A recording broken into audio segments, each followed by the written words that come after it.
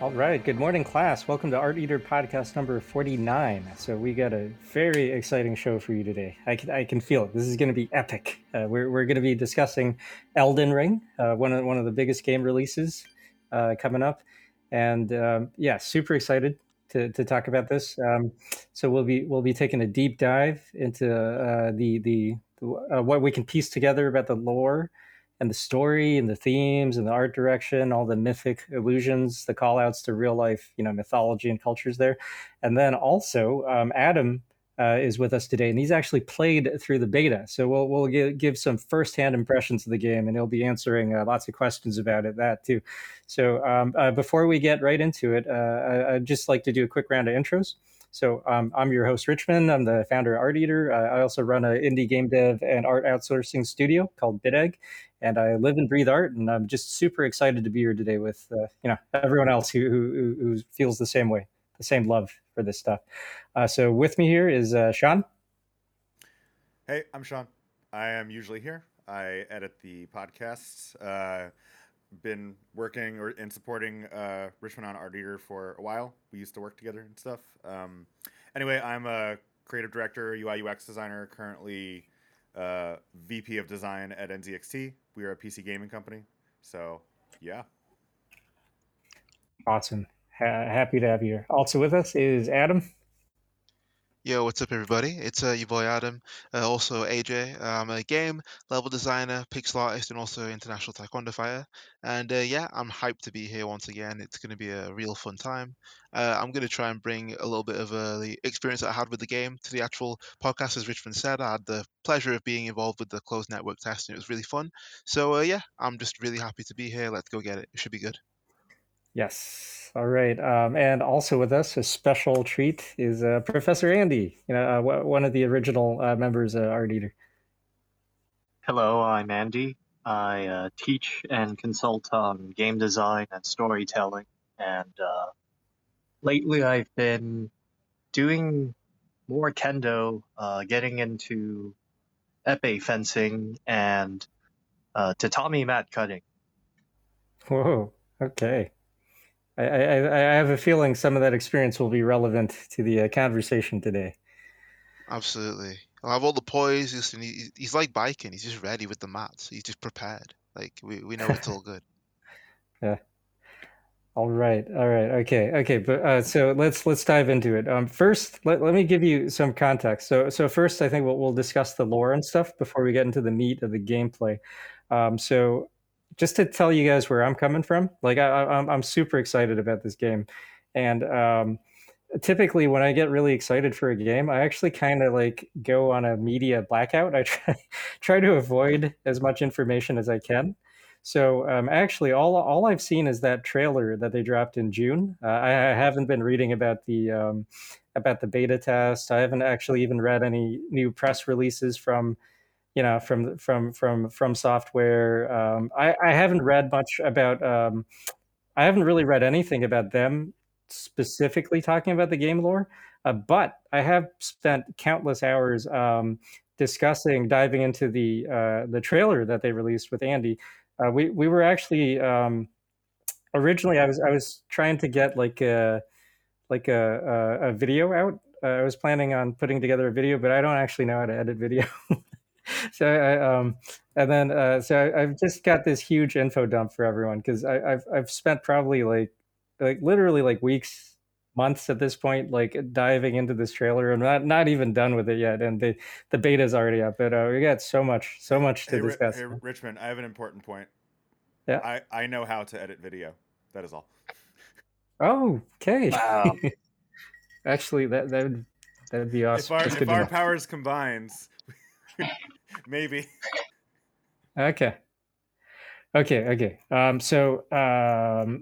Andy was helping me with this too. We've had a lot of discussions about this game. So first, before we get into the gameplay, let's talk about what we can piece together of the story and the setting, and of course the call outs to real life mythology and cultures. Okay, so to me, the first thing that's some quick context for the game. Does someone maybe want to like summarize what the game is on the off chance that anyone is listening to this and they're not totally clear on what Elden Ring is, and I can at least tell Okay, you I can what do it it. is. I'm gonna let Adam do it, but I'll tell you what it is not because I've seen it a few times. Uh, George R. Martin was involved, and in an interview he called it a sequel to Dark Souls. It is not a Hmm. sequel to Dark Souls. Yes. okay, At least and not in the sense that you would use that term. Okay, Yeah, AJ, go yeah, ahead. mm, okay, absolutely. Okay, so check this out. So yeah, Elden Ring, as well mentioned by Sean here, it is something that was helped. Sorry, that George R. R. Martin helped write many years ago. He's spoken about this in numerous interviews. But it's a game that is going to be coming out next year. I think February 25th, I believe, 2022. But yeah, basically, the story of Elden Ring itself was written by Hidetaka Miyazaki and his team at From Software. And like the lore and like the story of Elden Ring, like they're told in a similar manner to other From Software Souls games. So what do we mean by Souls games? Typically we're thinking about other games such as like the actual Dark Souls like series, so like Dark Souls 1, 2, and 3, and then of course like Bloodborne as well. And then obviously with lots of people, oh yeah, February 22, exactly, yeah, February 25th 2022 is the release date there. But yeah, so what is this game? This is a game full of lots of action, full of some absolutely beautiful sweeping environments, and it's just yeah, it's such a delight to walk around in. But it has some really interesting sort of a prologue text as well. I have a couple of excerpts of it I just want to read out just quickly, but I'll just have one. There's a gameplay sort of trailer transcript here. It's got the tarnish will soon return, guided by grace once lost. The golden order is broken to its core, foul tarnished in search of the Elden Ring. Emboldened by the flame of ambition, someone must extinguish thy flame. They will fight and they will die in an unending curse. For how else is a champion or a lord to be born? Well, a lowly tarnished, playing as a lord, I command thee, kneel, brandish the Elden Ring for all of us.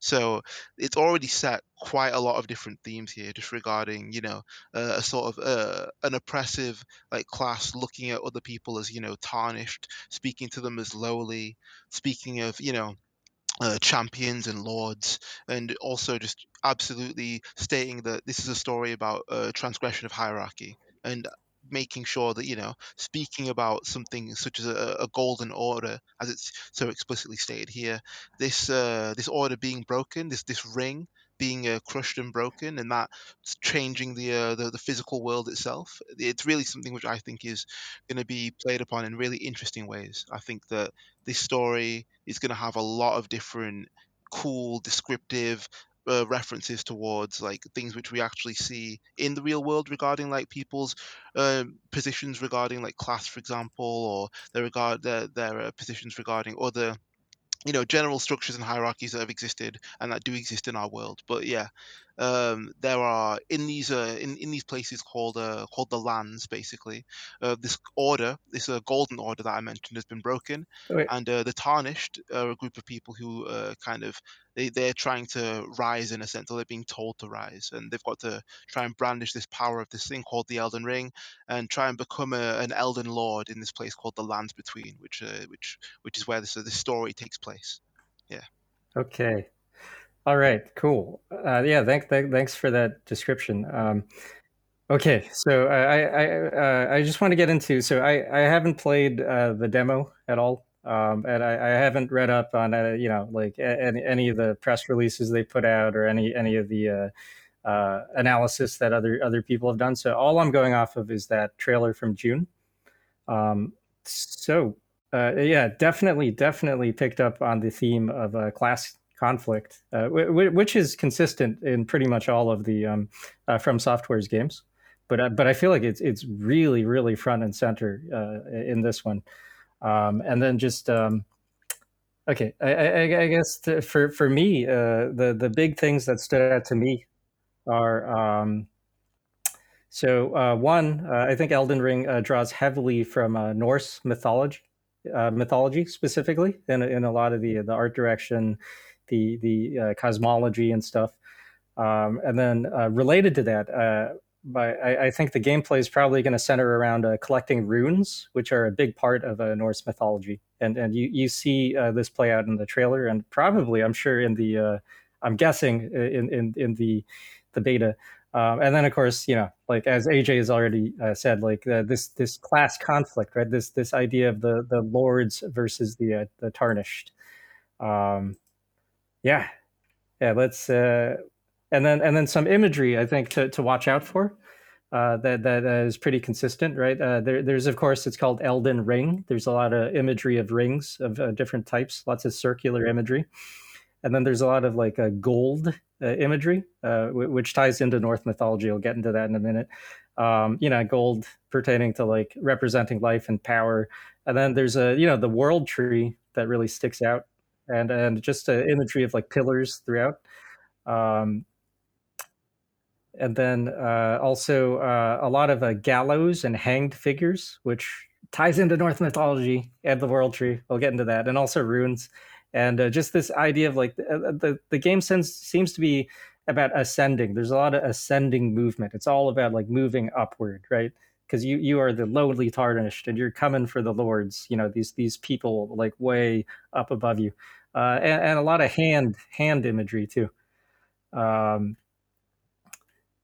All right, all right. Um, oh man, do you guys mind if I just do like a big info dump? Because I've let's go been for it. itching to. Go for Okay, it. Go for it. Yeah. Yeah, absolutely, okay. absolutely. Okay, so okay, in the trailer, right? So the very first thing you saw in the June trailer, which was the first significant trailer where they really gave you a good look at the game, the themes. The very first thing you see is actually a ring of and a hand. It's a horse. There's a hand on the ground, and there's a horse kind of sniffing at it, and you see a ring on the horse, and it's the reins, right? And so the ring there is the reins, right? So immediately the first ring imagery is this thing that reins in this work animal, right? And it's sniffing at you, and you're presumably the tarnished. I'm guessing, that's the player character, the tarnished. They are beneath this work animal, right? And then rings, Elden Ring. The title itself, of course, recalls Lord of the Rings, right? This idea of one ring to rule them all. Of course, like Lord of the Rings is super influential on Western fantasy. It's you can't escape its influence if you do any modern high fantasy. There's in the movies, one of the most influential books. But Lord of the Rings itself was hugely inspired by Norse mythology and specifically Icelandic mythology. It has a lot in common with the Wagner's opera, the Ring Cycle, Der Ring des Nibelungen, which is these really famous operas, which were also based on Norse mythology about a ring that grants the wielder the power to rule the entire world, and a lot of parallels to the Lord of the Rings. Though Tolkien actually said he was not influenced by by the opera. Rather, he was influenced by the same stuff, which was Norse myths and the Eddas that influenced Wagner as well.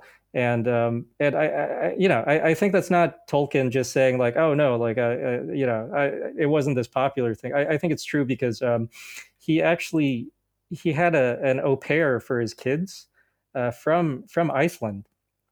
Her name was I'm not going to be able to pronounce this correctly, but it's this is my attempt to pronounce her name. He had an au pair. Her name was Arndis Porjarn, her daughter.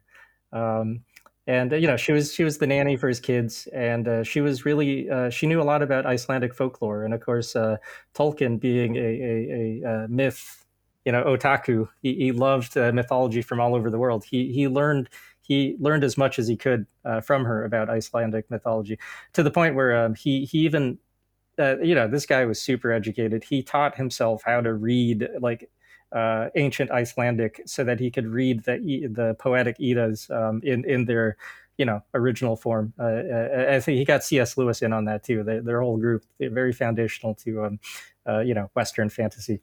But yeah, so definitely just the title alone, like Elden Ring, you know, um, it's I think it's a pretty clear call out to the existing Nordic mythology, where there is this concept of like a ring that if you possess it, you can rule the world, and immediately in this trailer, like the second ring you see is a literal ring on the hand of a maiden on top of the horse, and of course, like in all the Souls games, there's always like a maiden guiding you through the games, right? And so in this case, you actually see a ring on her ring finger, kind of on her right hand. This kind of denotes marriage, and this is also the hand gripping the reins, right?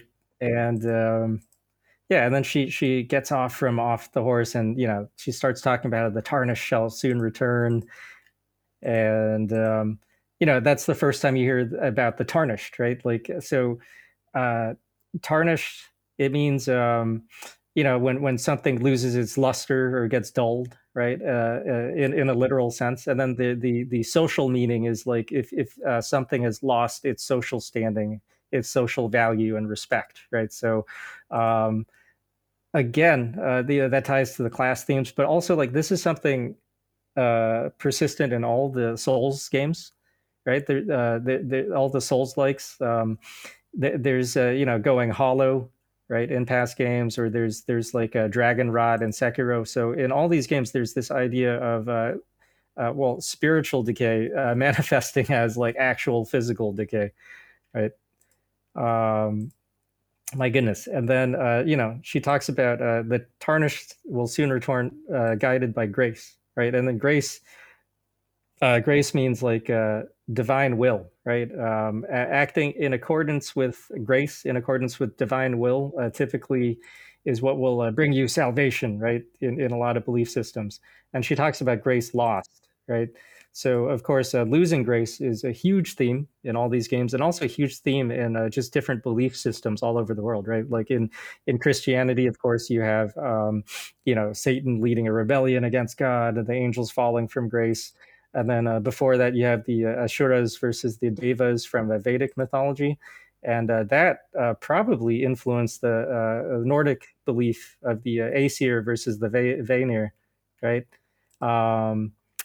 And then when she says guided by grace once lost, you see the world tree, right? So this is a really central imagery for this game.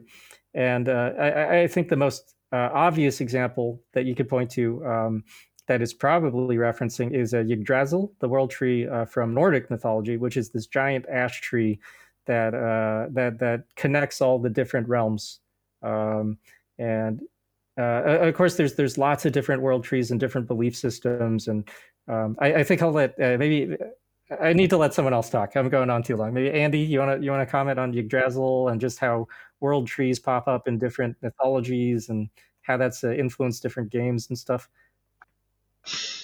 Yeah. So I think like in the US, in English speaking world, or most of the world really, when you hear world tree, you'd think, oh, it must be something Nordic or Vikings. But world trees do, or at least a holy tree, not necessarily a tree that holds up the entire world. It shows up in a lot of different times and places in the world. So one of the examples is Fusang, which is from the chopsticks using part of the world, ancient China spreading elsewhere. The imagery of this tree might be a tree of life. It's very vague. That grows somewhere far away, and then the sun roosts in there. The sun taking the form of a bird or a three-legged crow. And then like solar crow imagery is like a national symbol of Japan today, but it's related to this old, like ancient tree of life or world tree, a tree where the sun perches imagery. Yeah. And there's like ancient Chinese bronze from, dynasties that were thought to be just mythological of, digging up their tombs, you'll find here's a giant bronze tree. There's no writing remaining of its exact meaning, but it seems to fit into like world tree imagery. Yeah. And then And like in the Middle East, you also have like ancient, I guess, Assyrian world tree, or just not world tree, but like a tree image. We can call it a tree of life, but we don't have any, passed down story or writing that we can 100 accurately say that's what the people who carved this said it was. But like a great tree in some throne room attended by winged birdmen that look very like angelic, Horus like, and so on. So something very important. yeah, and that's what like the Kabbalah imagery comes from, right? And also that bled down into like Evangelion and stuff, right?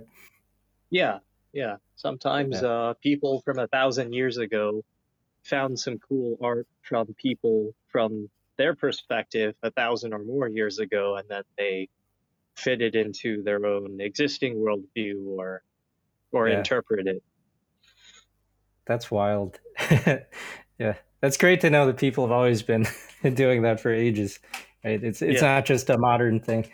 Yeah, I just want to add also another famous world tree is the Ashvatha tree from Hindu and just Vedic belief systems, and that's in it has its root in Vedic stories about this tree that has a no beginning or end, so its branches spread out into infinity, and its roots also just keep going, beyond anyone's comprehension, and it encompasses all of existence. And yeah, that's one of the oldest ideas of this cosmic tree that everything exists in. And maybe that's where Yggdrasil comes from, right? Because the Vikings were pretty open to lots of different belief systems. Like I remember reading about how like they found evidence of Vikings that had like Buddhist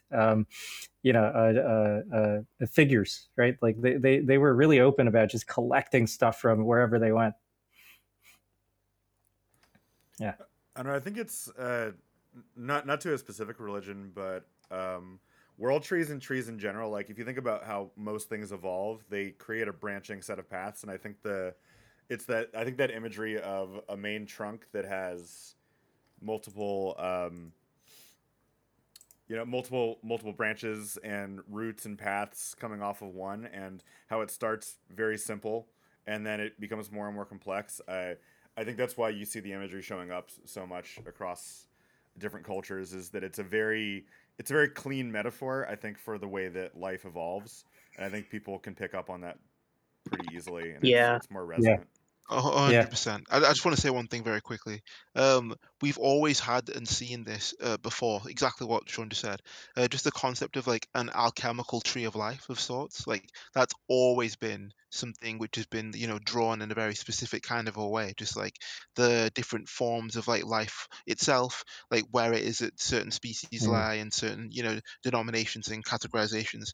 Yeah, it's always just been that way. We start at a certain point and we just make these sort of general spider diagrams that just become this way. It's really interesting, and I was just having a recent look.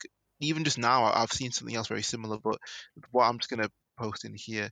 This is basically the alchemical tree pseudo lull, and it's one of the things which exists at a place called the Halliford Museum of Art Exhibits.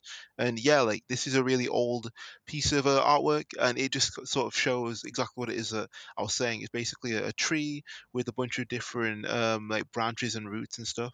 And then as they grow upwards, they each turn into different types of bird with different meanings and stuff like that. So they've each got different like stars next to them. They have like some keys that are in a sort of X cross shape with suns over them with like different beaming rays. And yeah, it's really interesting to have a look at all of these different things and see how influential the tree imagery is, not only just historically, but yeah, in the media which we interpret today. It's really interesting. Yeah.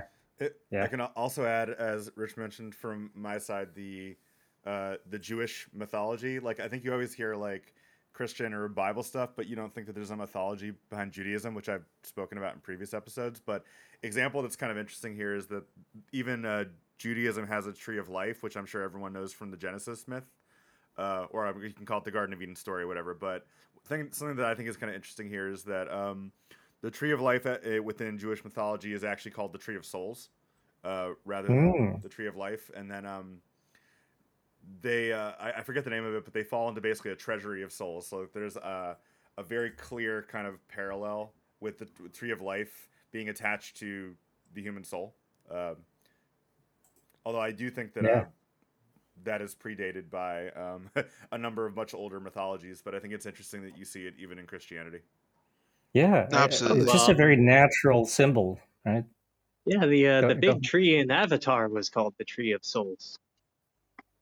Oh, I didn't. Wow. Yeah, I didn't know that. it was, wasn't it? This is forgot why I about just that. put this in. I put in our little chat in a bunch of TV tropes. So, for example, like I've just found now, Yggdrasil leaves, obviously, of course, in Dragon Quest, they're items that bring people back from the dead and stuff. And it's like, again, the revival of one's soul is tied to Yggdrasil in this term as well. But it's always just been, right there, sort of staring you in the face, just throughout all of those games, especially in which one is it? Because I remember seeing, was it like Sentinel of the Starry Skies? Was it like the giant? They have like a giant tree in the background on the box art, I think. But yeah, like they have a lot of different uses for these bits of imagery and stuff, which I find really really cool. But again, it's not just games. It's so many different things. It's movies, it's TV shows, it's other anime, it's card games, it's in comic books, it's in music even. Like it's in other stuff, like other areas of like like literature and like film, and just it's really just amazing to see how this one singular concept is funnily enough to say, like it's got its roots in everything, you know what I mean? Like it's just so pervasive in a sense. It's really cool. You could say, to add the singular Adam pun for the episode, the apple doesn't fall far from the tree. That's what you could say there. Oh, nice mythic illusion there too. Nice. I have to See do what it. you did there as layers. I have to do Like it. onions. So many layers. Yeah, bars. That's what I might say. Okay. All right. I'm so excited. I'm gonna get into the meat of my thesis now. Okay, so I was kind of meandering before. I'm gonna bring it together now. So I think there's many things in Elden Ring that point to it being particularly a call out to Yggdrasil, and not just because it's shown up in so many other video games before, but I think they're actually digging even deeper into the imagery than I've ever seen from other games. So the first clue is that when you see the tree, you see and hear, there's an audio call out. You see two ravens flying over the landscape with the tree, this epic tree behind them. And in Norse mythology, Odin is the number one god, right? The All Father. He is associated with ravens. He has two ravens called Hugin and Munin, who are his servants. And every morning they fly all over the world, and they come back to him in the evening, and they report on things that they've seen, right? And I think their names, Hugin and Munin, mean like thought and memory. And in artwork, Odin's often depicted with ravens perching on his shoulder, right? And then so that's number one. And then Yggdrasil itself, right? In Norse mythology, it's of course super important, but it's named after Odin. So Odin has like so many different names. One of his names is Yig, and one of the interpretations of Yggdrasil is it means Odin's horse, but it also specifically means the place where Odin hung himself from his horse, because horse also means gallows. If you look into all the etymology involved in in the texts here, and this is Yggdrasil is so called because one of the most important stories about it, aside from it being this thing that connects the universe, is there's a really important part of Norse mythology where so Odin, right? He's the he's the top dog in Norse cosmology, but he's not almighty, right? He's not like the biblical god. He's not even quite like Zeus. Like he's he's still he's still a person who's always his main thing is he thirsts for knowledge, right? That's why he's so respected, is that he has an unquenchable thirst for knowledge. He's always trying to learn more and to cultivate himself, to learn the secrets of the universe. So one of the things that led him to Yggdrasil is that I think at the base of Yggdrasil are some of the most powerful beings in the universe in Norse cosmology, called the Norns, and there are three women who weave the fate of like all living things, and of course you have a similar concept in like Greek mythology with the fates and stuff. Like you have call outs to this in like Macbeth and things like that. But in Norse mythology, there's these beings called the Norns, and one of their powers is that they have control over runes. So through inscriptions, through carving these holy sigils and stuff, like they can actually directly influence the universe. They could just their will things into being through runes, and they were the only people that knew how to use them. So Odin, he really wanted to learn how to use runes, and but they wouldn't teach it to him. They just told him the runes will reveal themselves to anyone who's worthy, right? So what Odin did then was he went to Yggdrasil and he climbed up high on it and he hung himself on a branch for nine days and nights, and the whole time he refused any help from any of the other gods. And there's this is a very metaphysical thing, right? Like, so he hung himself.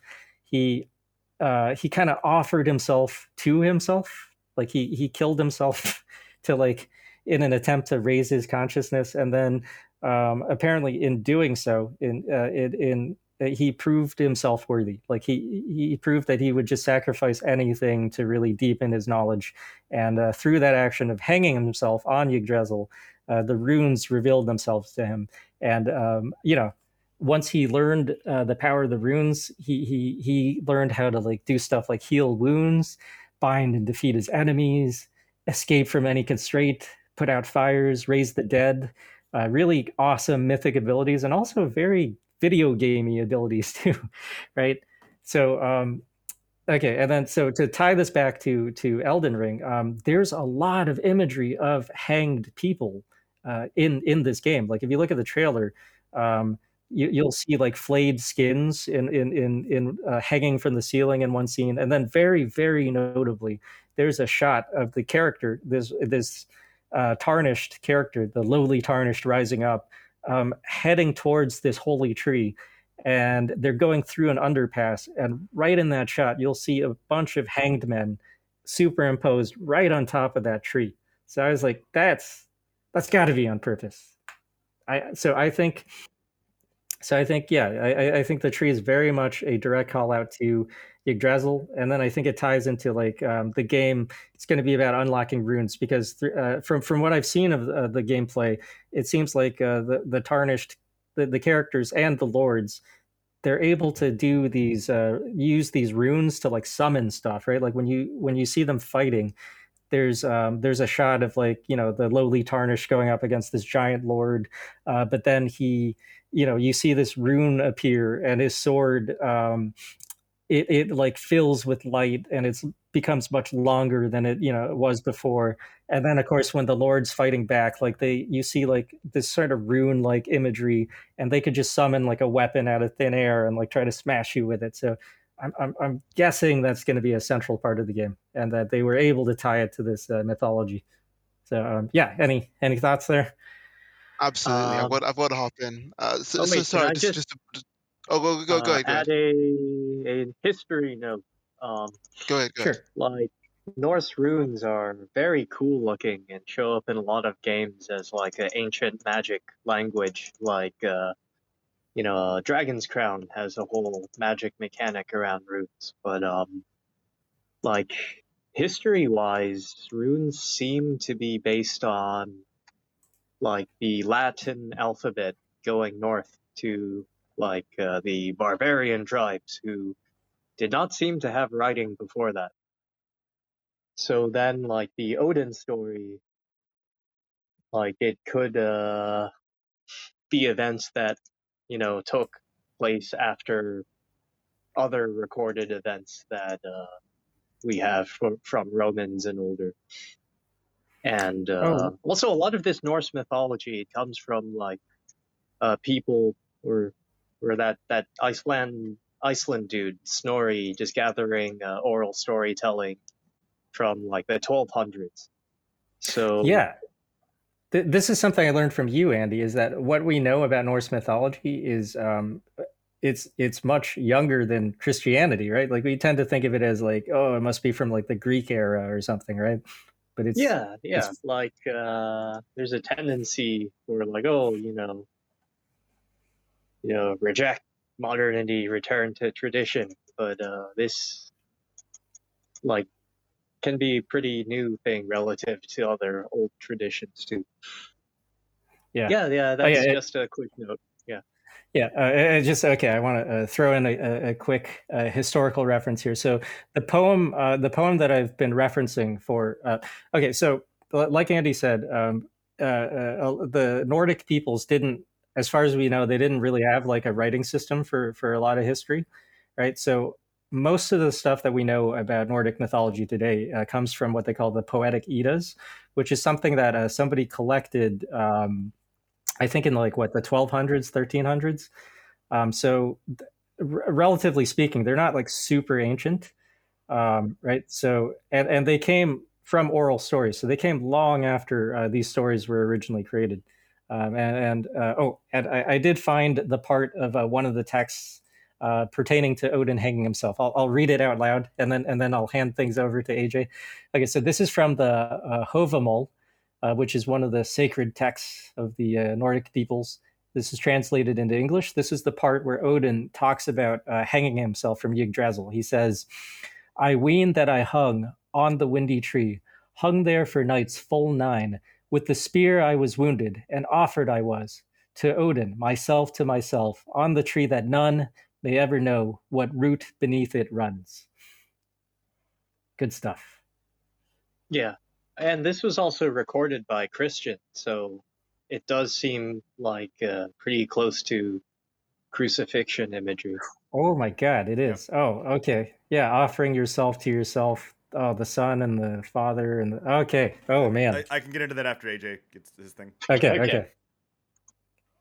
Okay. Okay. So I was just gonna mention something like that too, but you guys got that first, which is great. But yeah, they have a lot of they have a lot of this imagery that exists within the world too. So for example, just to sort of spin off this very quickly, a large part of like the online multiplayer functions, they allow for people to be able to experience also different PvE and also PvP different experiences and these things called invasions, which are, well, it's kind of a little bit strange to like, explain in some cases, but people can invade your world and your gameplay session. So, for example, if you're sort of just walking around in the world, you can actually have other people playing just around you, and then they can come and then try and attack you, or sometimes they can try and help you out as well. Like they have different kind of types of invasions, as it were. So you can have someone be friendly or someone be an enemy. Sometimes they'll help you out with a boss, or sometimes they'll try and fight you whilst you're fighting a boss. It can be very strange. It can be very interesting. But yeah, one of the actual areas regarding this, though, I just wanted to mention, they have these effigies, and the effigies are two separate things. You have a small golden Hmm. effigy, and you have a small red effigy that you can utilize. So the small golden one, that sends a cooperative sign to the summoning pool. So, for example, the summoning pool, that allows for people to come into your world. So, for example, it's the same sort of like shape as a sort of crucifix, only apart from it doesn't have the sort of top part to it. Instead of it being that top bit, it's just kind of like a sort of low Y, like a low capital Y shape. But yeah, you Hmm. find a lot of these like on the ground, but there are white versions of these that stick up out of the floor. And if you actually look at the Elden Ring logo as well, you can find that same shape near the very top of the logo itself. So it's above the words like Elden like Ring in the main image in some of the main key art that you will see of the game. They'll have all of the circles and all of the rest of the sort of intersecting and crossing lines and stuff. But yeah, like if you have a look at it, you can actually see that kind of low Y shape. But that wasn't even the main thing what I was going to mention. That's just like a side thing. The main thing what I wanted to mention about the magic and the sorcery of this game, it's exactly what Richmond was mentioning earlier with regards to the sort of religious aspect of like faith. So they have a whole separate. They have two separate sets of magics, if you will. So they have sorcery, they have sorcery, and they have incantations. So basically, sorcery have like a wide variety of effects, and you must have a staff equipped in order to conjure sorcery. And there are seven sorceries total in the test and stuff, and you got to obtain them from the sorceress who will teach you how to cast these different types of magic called she's called Sorceress Celine, I believe. But what it is that you were mentioning there, Richmond, was regards to that that one sword growing larger and Hmm. stuff like that. That move is called the Carrion Piercer. And what it is that that does, as you mentioned, it sort of extends the length of a magical blade of sorts. And if you charge it up, it becomes stronger and stronger. And you do a large sort of like thrust slash forwards. And it's really really cool. But this blue blade appears out of the end tip of your mage staff. And it's very interesting. I like it a lot. But one of the cooler things about this, though, that's one of the that's one of the types of magic that exists here. But another type of magic that exists is called incantations. So incantation spells also they've got a wide variety of offensive effects and stuff. But you also must have a sacred seal equipped in order to be able to conjure those Ooh. incantations. And there are about 11 of them in the network test itself. So the difference between those is they work via different stats. So your sorcery, that area of magic, that goes by your intelligence. So that will be raised judging by your mind stat, I believe it's called. But the incantations, they are raised or buffed by your faith. So, for example, you have two different aspects of the mind state, as it were, and they are what allow for you to access like magic in this world. And I think that's really interesting because they have this this intellectual aspect, which is based around intelligence being a sort of a magical slash scientific like aspect, right? It's like it's the study of it. It's the very specific, learning from a sorceress who comes from a magic school. The sorceress Celine, who you actually learn from, she's a witch, but she's like a cast out witch, and she's been sort of what's the word for it again? She's been kicked out, expelled. That's it. Yeah, she's been expelled from her school basically, but she wants to teach you if you will allow her to do so, and then you're able to buy different bits and pieces from her and stuff. So it's really really cool. But the actual way that you get the other type of magic, the incantations, you find them around the world, and they allow for you to do all different kinds of things. For example, you can have this absolutely amazing ability called a dragon fire, which allows for you to, quite literally spit fire like a dragon. You'll cast this giant dragon head above you, and it'll be sort of like a little bit transparent and hollow, but it'll just cast this huge area of effect damage, this flame damage in front of you, and it will decimate your enemies and your foes, and it's just really really cool to watch and to see. But again, like the cool thing about it is that that's like a faith-based skill. So that comes from a class which basically they're very strong believers in this type of magic, but it's a belief system type of thing. It's a religious type of a thing. You know what I mean? So yeah, I just think Mm. it's really interesting how they've decided to go on and have magic be split but also be still related to each other in terms of how it is that we access it through our minds, through our senses of self, through our religious, like experiences in the world, and also through the study of it as a science, as a magical science of sorts. I think it's just really cool that they would do that. Yeah, like in Dark Souls, the faith-based magic, it was the flavor text described them as a story of a miracle happening, and like through memorizing that story, belief in the story, you make the miracle happen again for you. Exactly. Cool. Yeah, it's super super cool, and like I put in a video, and you guys can just flick through that.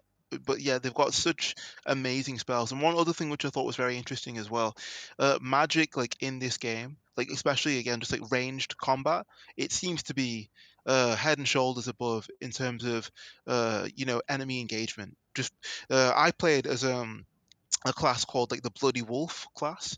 So this is it's a class which is typically focused around melee combat.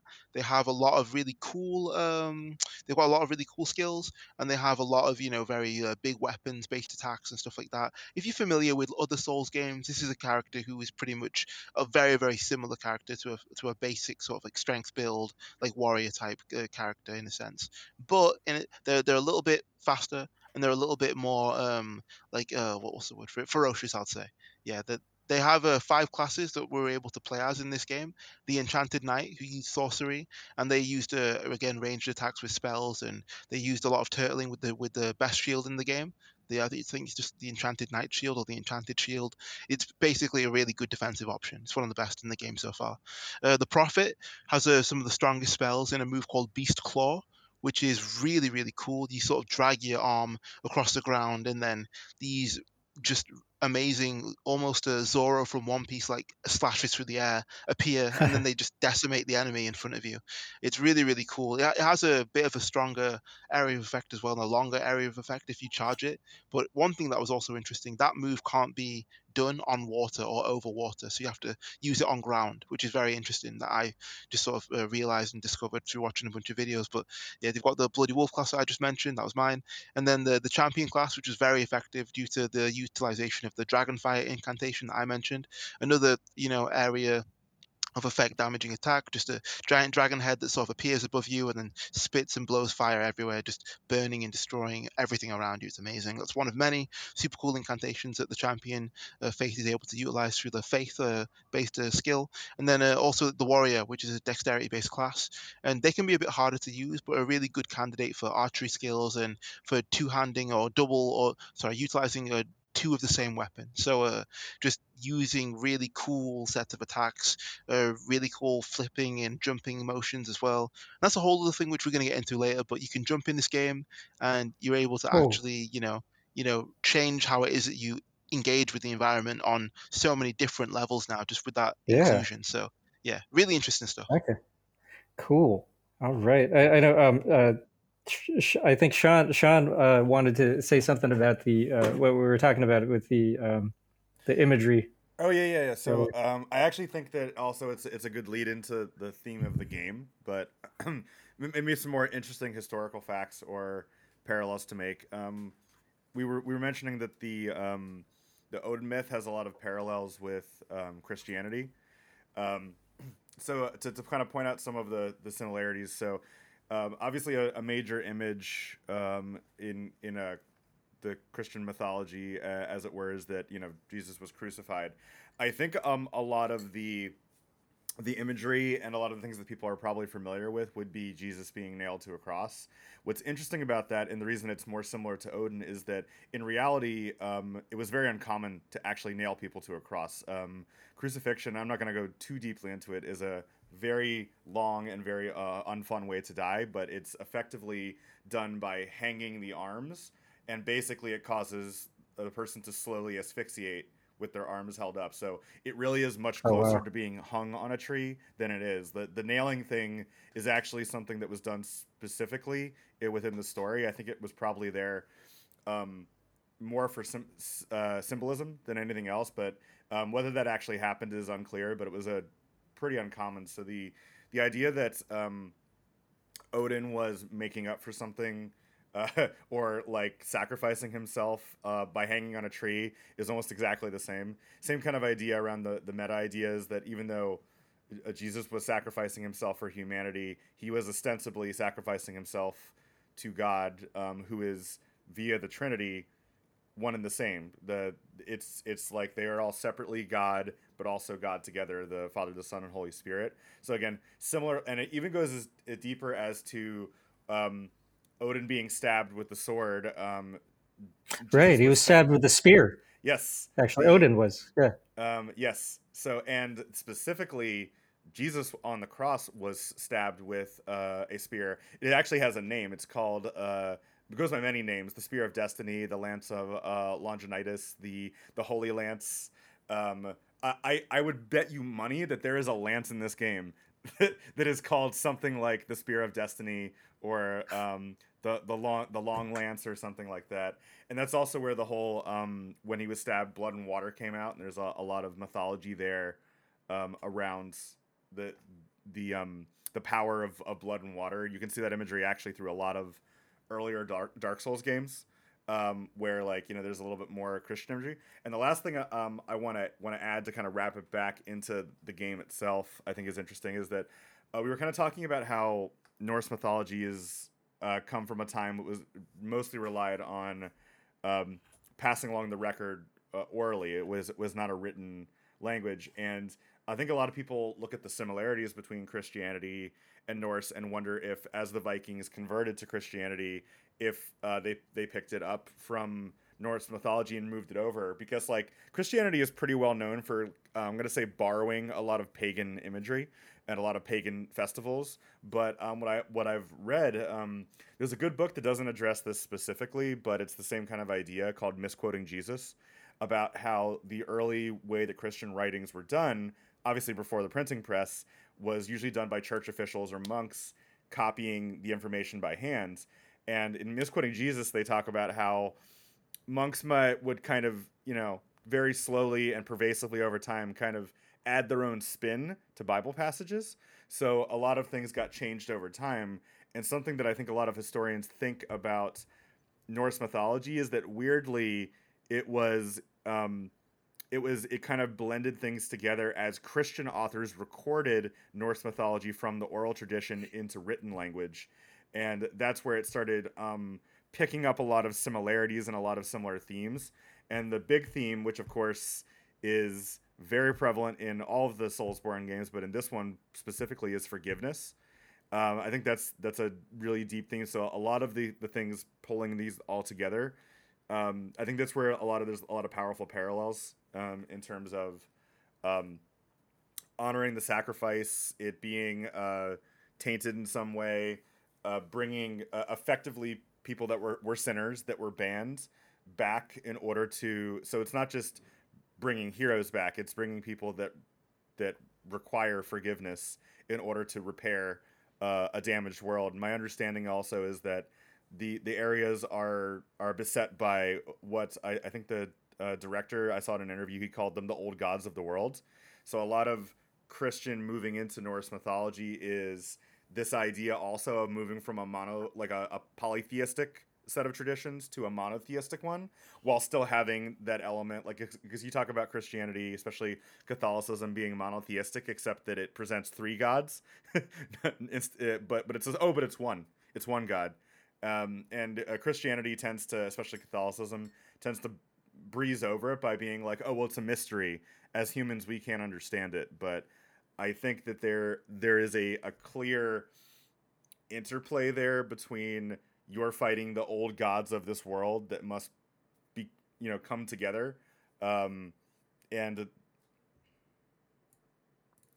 all right, we are back. Sorry, we had a internet hiccup. So to end what I was talking about, to wrap it all back around, I was mentioning the spear and things like that. So the way that you can kind of tell in the oral tradition over to writing that we were talking about is that classically, and Richmond just showed this to me, that Odin's spear is called often the Spear of Destiny. So I think that you'll start finding many parallels between those. So I think it's interesting. It's going to be very interesting to see how they use that as a creative jumping off point. I am particularly interested in the theming of the six main kind of like demigod, old god like bosses that are in the game. I haven't seen all the designs, but I suspect there will be a lot to dive in there.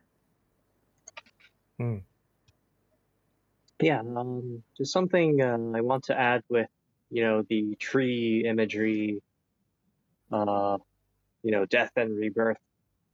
Like there's also, the Buddha meditating under the Bodhi tree and then, assaulted by the demons of Mara. And, like by overcoming them, he attains enlightenment. So it's kind of, like a death of the former self to be reborn something new. And like to be, above those demons that are illusions. So like they cannot hurt him. Oh yeah, that's good. Oh man, It's just amazing how this imagery keeps recurring in different cultures, different periods in time. Oh man, great. Okay, so next I would like to get in, keep exploring the themes of the game. We brought this up before. I'd like to dive deeper into the very very overt theme of class conflict that I think is one of the huge driving forces of the game and the narrative and the setting and stuff. So if we go back to the trailer, the reveal trailer from June. So we talked about the tree. They show the tree. After they show the tree, there's that line that Adam read earlier. It says the golden order is broken to its core.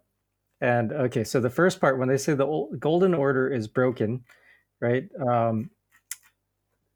This I love this trailer so much because there's so much meaning packed into like every second of this. So um, the Golden Order, just that name is super evocative, right? I think it's you can immediately start piecing together the lore in your head. You know, the game's called Elden Ring. You know, like there's a mythological ring that's very central to it. So when you hear the name Golden Order, it's easy to assume this must be some ruling organization that controls the ring, or maybe they used to control the ring. And clearly, like the lords in the game, they must belong to this Golden Order. And if you are tarnished, you probably were kicked out of this Golden Order, right? And then what's really cool is the first thing they show is like the big, looks like maybe a volcano or something, and some outpost, and you see like a flag with the world tree on it. So okay, so you're like, okay, maybe that's the Golden Order sign or something. Maybe they worship the tree, um, and there's also like a weird ghostly flagpole post or something. It's pointing upward, and then right after that, they cut to when it says broken, right? They cut to this other setting of it looks like a cathedral, but it's been like torn apart, but parts of it are still standing, and like huge chunks of the walls and the ceiling are missing. And you can tell it's cathedral like because of the architecture, right? It's very grandiose, huge columns. And then what's interesting is like it looks like gravity's reversed here. There's a lot of upward imagery, right? There's rubble, ashes flowing upward, but then there's also candles being lit, and so the candles kind of have like a religious feeling. It seems like a place of worship, but on top of that, they're still lit. So people are still worshiping here. But then if you look really closely, and this I think is amazing. Um, if you look at the scene with this cathedral looking place, if you look at the broken parts, the mortar, the guts of this place, there's dead people in there. So it's literally made from the bodies of presumably the worshippers and the probably the common people that form the core of the Golden Order, right? Because no organization can only exist with elites. That wealth flows upward to them from the common people. And in this shot in the trailer, when they say the Golden Order is broken, you see this like cathedral, and then to its core, that's when you see these wretched looking, you know, like just a very lowly, maybe tarnished, maybe just very common folk. These aren't fighters. You see people gathered around a campfire, just looking absolutely miserable. Like rain is drizzling on them. They look like they're sort of like just prostrating themselves before the heavens, like asking for relief. So I just think all that stuff together, right, really, really sells you this idea of class conflict, the Golden Order, the Elden Ring, and this order is made from it's literally paved with the dead bodies of its worshippers. Um, yeah, right. Absolutely. I just want to mention how well you've encapsulated that. That is quite literally exactly what occurs. Just because, again, just to sort of like hammer this home, like in some of the boss fights, you have like literal bodies just strewn around the areas in which you fight, but mainly behind the enemies. Like there are these sort of like fleshy, like twisted, morphed, warped mounds of flesh, and you just see like faces and arms and legs and chests like strewn about, but also like sort of like fused together in a kind of like Mm. they're like if you got a bunch of like wires and cables and just like mix them all up in like a big spaghetti like ball. It was kind of like that. So yeah, that was one thing that that reminded me of. But just another thing as well, just very, very quickly. I think that it's so interesting that we have that symbolism and that imagery that repeats so many times because of how many times we see characters, with multiple hands and fingers and arms and stuff like that all together. So it's like, I kind of think about it like this, like the people that are trying to fight you, they are, they have many hands, they have many skills, Yes. they have lots of Yes. they're able to do many different things with these hands, and they have lots of fingers, and they have, they're able to mold and shape the world with those hands, which is what it is they're doing. And like you as a person, as a fighter, you kind of only have two hands and stuff. So Yeah. one other thing as well in the world that you see all the time, you see people digging, not with spades, not with instruments, with like their bare hands. They have like overseers of sorts that lead them around the world that you can fight, and they're sort of like they're leading people through these different areas and stuff like that. But you also, just by riding around on your steed, sometimes you'll find groups of people just digging in the ground just with their bare hands. Oh And my they've got like an God. overseer, yeah, they've got an overseer with like a big torch, and he's shouting at them to make them like dig more and stuff, and then they're just trying to dig through the ground with like their fingers and stuff like that. But yeah, I just think it's really interesting how all of this kind of loops back on itself when you see again like these oppressive class structures just so blatantly shown throughout the world. It's very specific and blatant, and it's really interesting just to see how it is this is being addressed, and how not only just that, by the way, all of the enemies that speak, they call you not just tarnished, they call you like foul tarnished. So, for example, like Margit the Fell, who you are fighting and battling against, Mm. he is someone who speaks to you in such a degrading way. But Yeah. once you start to fight him, he says, "Oh, it seems as though you are of he says something very specific. I forget the name. I forget exactly what he says specifically right now. But he says that perhaps you have warrior's blood like flowing through you. And I was like, that's such a sort of like a specific way of viewing people. Do you know what I mean? It's a Yeah. it's a very fascist in a way, like view of way of viewing the world. It's definitely has its roots in a eugenicist sort of like mindset, right? Of certain people having certain bloodlines and having certain ways in which like they are born into the world, and their position comes through birth and life, and what it is that they sort of like aspire to, or aspire to aspire to uphold, is the fact that they want to see those structures remaining. They want to see them upheld, and they don't want those institutions unbalanced in any way. And he very specifically says this as well. He specifically says like, I'm gonna destroy you and your ambitions. Like he's like meager, like, he's like what's he say? He's like foul tarnished, like impassioned by like your meager flame, something like that. Like I'm gonna snuff out your ambition, basically.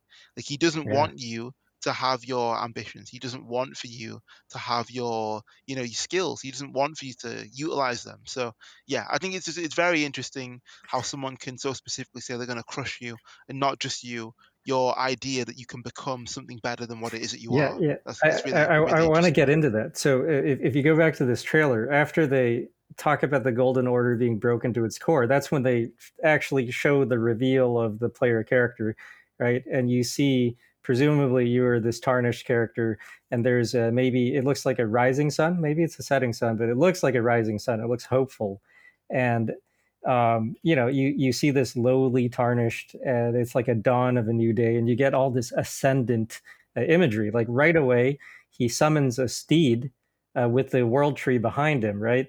And then I love this. The steed that he rides, it's not even a horse. It's it's a cow. He rides a work animal, right? It's not like it's not like a battle horse. Cows historically are cultivated for milk or for meat, or largely just for work. Actually, for most of history, they weren't even eaten. They were for pulling, for helping you farm. Absolutely. For Uh, labor, yeah.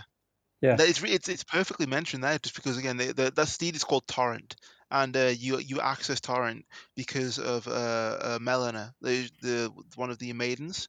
Like basically Okay. in this world, you're supposed to not be maidenless. Basically, you need a maiden to help you out with regards to your travel and your just a variety of different skills which they'll speak to you about, and just the ways in which they'll sort of like guide you. They're like a spirit guide of sorts.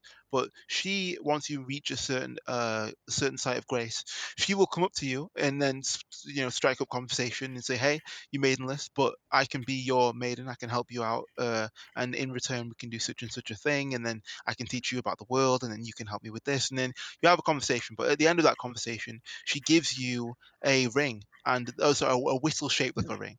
But that whistle is what you utilize to summon torrent. And as you said, torrent is like I guess he's kind of like an ibex, kind of like that's what it is that he looks like to me. It's very Princess Mononoke vibes for me, to be honest. Yeah. But yeah, Yeah. like it's really really cool just to see, like you said, like it's not something. Like, Torrent isn't a being that is super dressed up.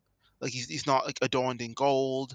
Like Torrent isn't someone who when you look at, you think, oh wow, like very expensive looking, or very overtly like gaudy, or like adorned with like jewels and gold and stuff. Like no, Torrent looks like you said, like a work animal. And I think one of the best things about that, actually, as well, about the way in which they specifically try and show this off even, is the fact that you have an enemy at the very start of the game called the Tree Sentinel. And this enemy is absolutely just ridiculous in terms of like how it is that you have to fight them and engage them in the at the very start of the game. Basically, they are riding the exact opposite of what it is that you have. Basically, they are riding this really, really interesting giant golden steed, and they just come up to you at the very start. And if you catch their eye, they will try and just destroy you. They will try and hit you with this giant axe spear, and they've got a massive move set, massive move pool. But the main thing which I wanted to mention here is the fact that they are adorned in this beautiful gold, like tapestry-like armor with like really interesting regalia, and just it's very shiny. It's got a beautiful, beautiful specularity to all of it. Like it's as if like they've come out of like a parade or some kind of like really important like procession, and you're just like quite literally like a lowly tarnished taking your first steps into the world. And it says everything about what the game is, but what it is that the class positions are like in this world. Like they want you to have like this sort of okay, these guys are on top, you're on the bottom. They have the horses and all of the shiny Wow. weaponry, and you have nothing. Do you know what I mean? And this is the first. This is one of the first experiences that you have in the outer world, basically. They're an optional main boss, I suppose, because you can avoid them if you want. But if you do take them out, you get a cool reward and stuff. But yeah, I wanted to mention that specifically Ah, because yeah, cool. And it's they called the they Tree Sentinel. Okay. yeah, exactly, the Tree Sentinel. Yeah, the Tree Sentinel. They, Yeah. they they did a really cool job with this fight, and they have this really beautiful like way of moving and attacking, and it's just mesmerizing to watch. So Yeah, yeah, they really look really really cool. proper. They're in full regalia, all shiny, and the Hmm. tree of life, the world tree is like all golden too.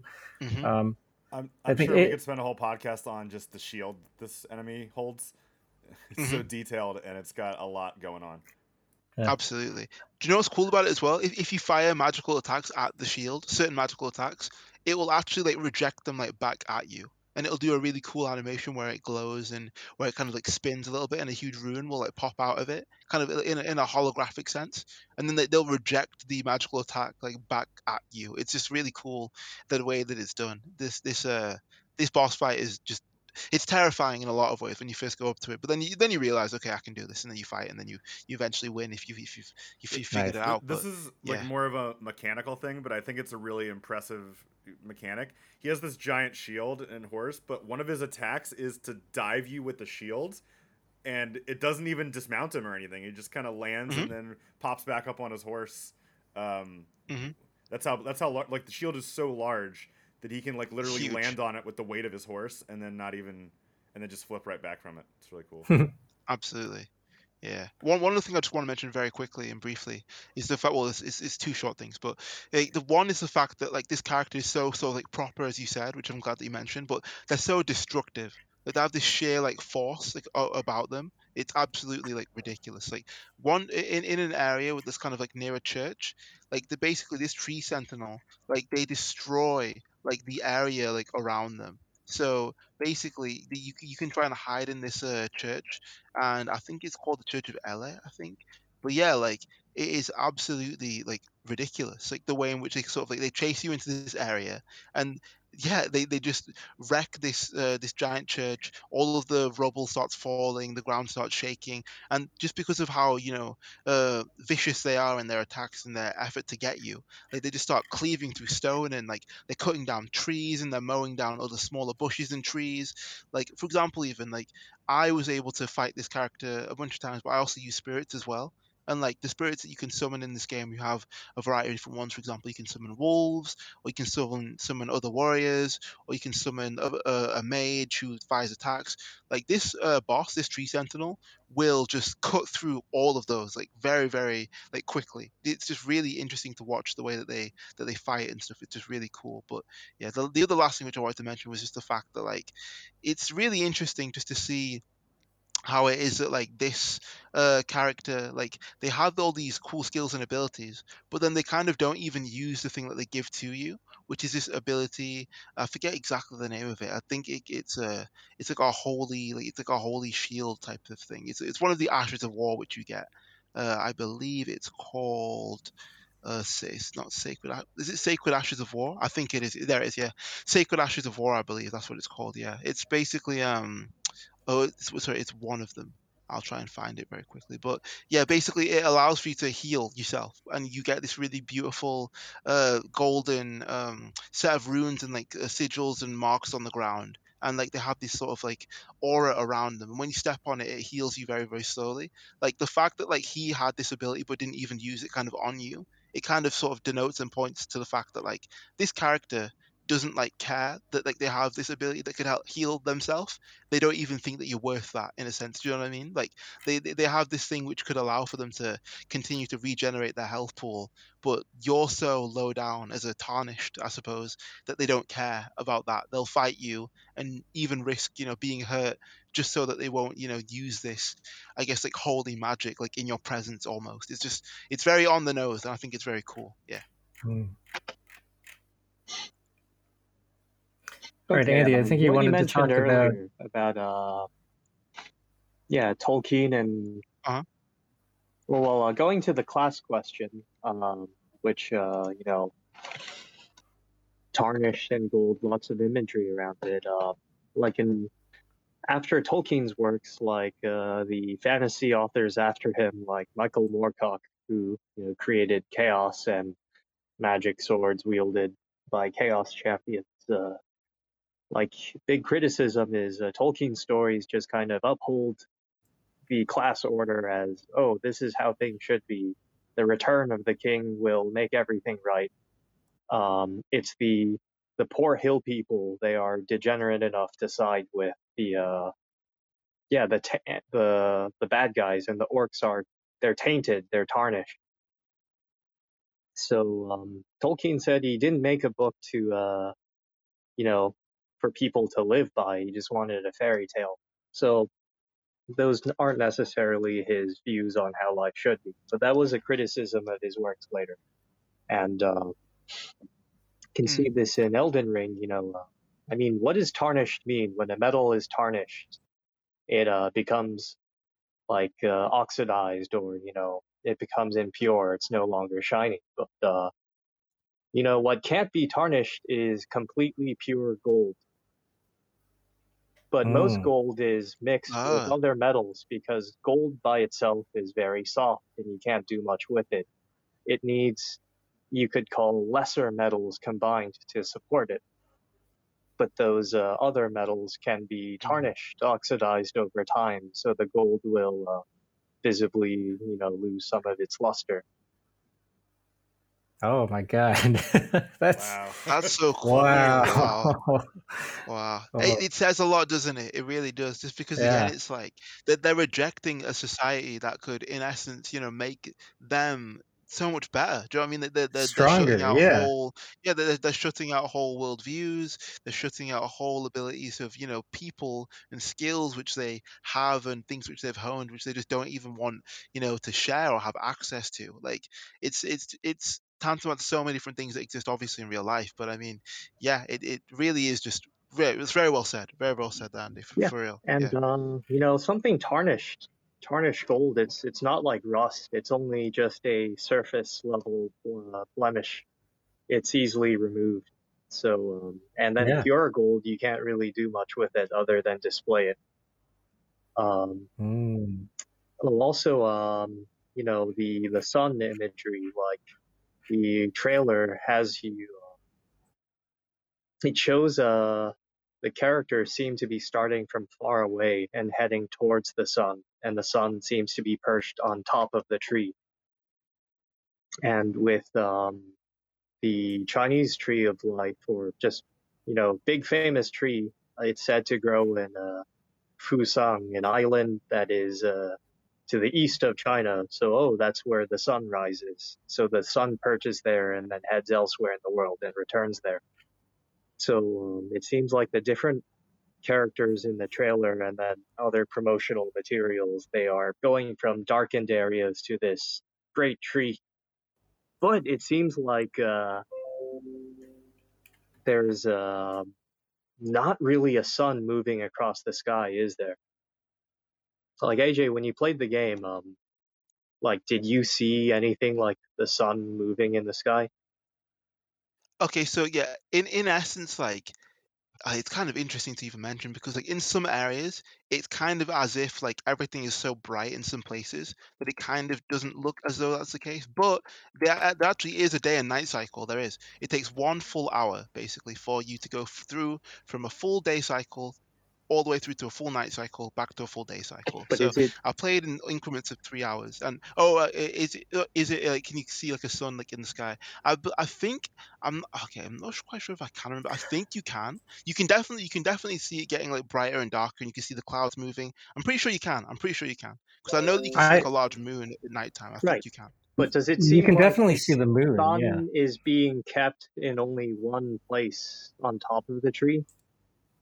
Mm, mm. I think that is just like the actual brightness of like the tree itself, because like, there's more than just one tree as well. By the way, it's like they have a kind of a bright root to them. Like it's like the tree itself is composed of this like just bright aura, this sort of tangible sort of like bark, if you will. It's really quite cool to look at, but you don't get up too up close to it or anything else like that. I've not been too up close to any of the trees anyway, but yeah, if you have Oh, a look there's at more some than of the one. imagery, like yeah, no, there is, there's multiple, 100%.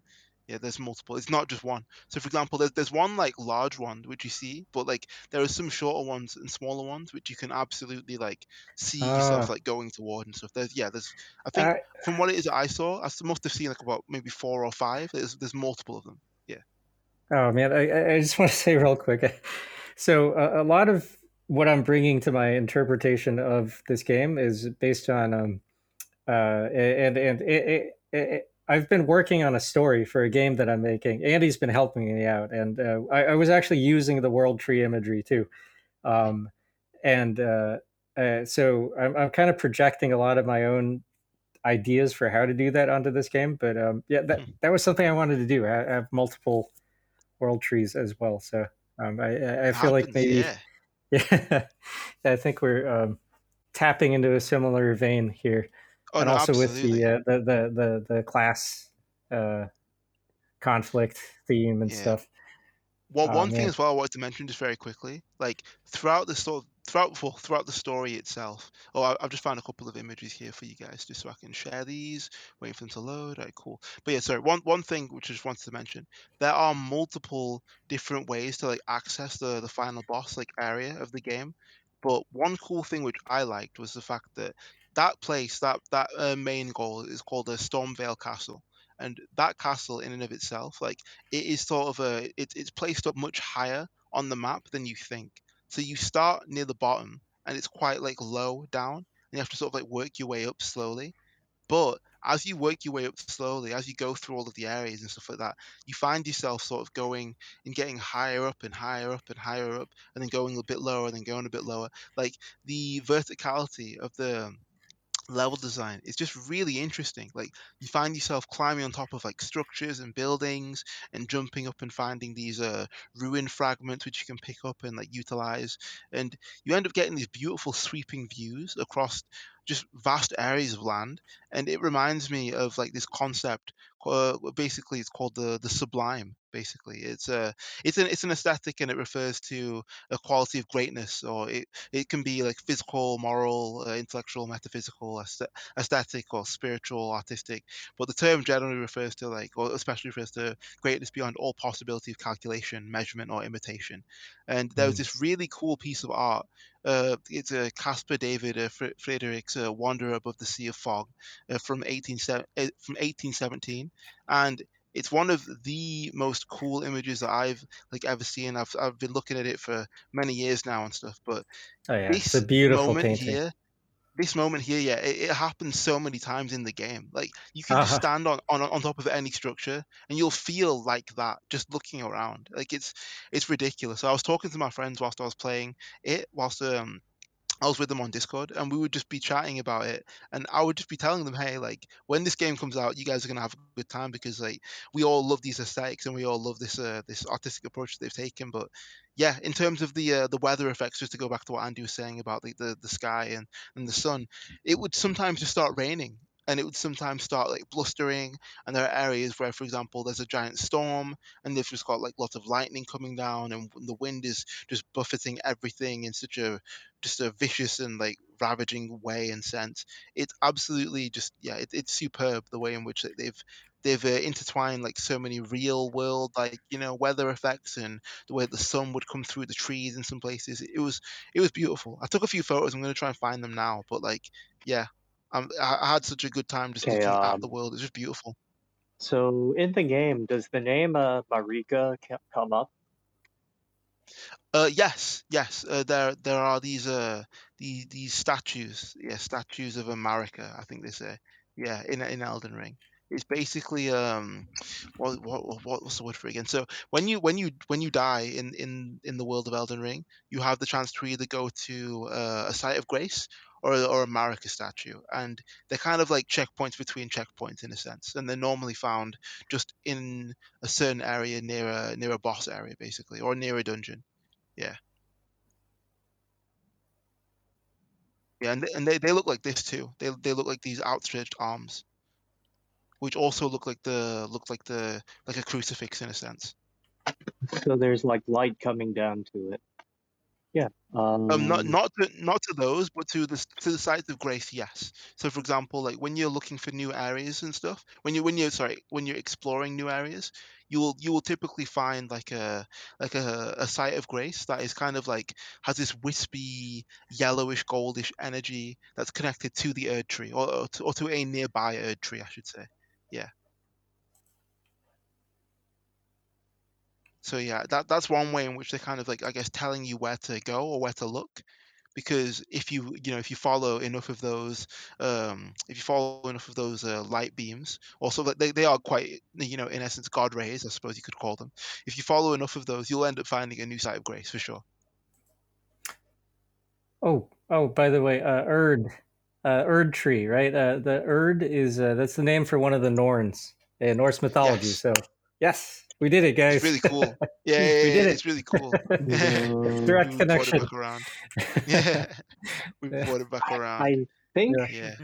Marika can be spelled in Japanese as round sun. Oh, okay. So if there's a sun goddess that's like Amaterasu in Japan, and then Of course. Fusang is an island east of China, and like some interpreted it as like, oh, is that Japan? Which is then given the name the land of the rising sun. Ah, Mm, wow. interesting.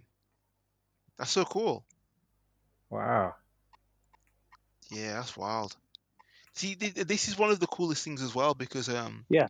as we Oh, all know, wait, like the praise of the sun is always it's always been in the Dark Yeah, Souls yeah. sort of like area. Like, they've always been very specific about this. So to see it come back around again in a different way is very cool. and then when Snorri was recording the, writing down the Eddas, he interpreted Aesir, the Norse gods, as Asia. He believed they were some group that came from Asia long Ah, ago. okay, that's Oh very yeah, interesting. like the Huns, right?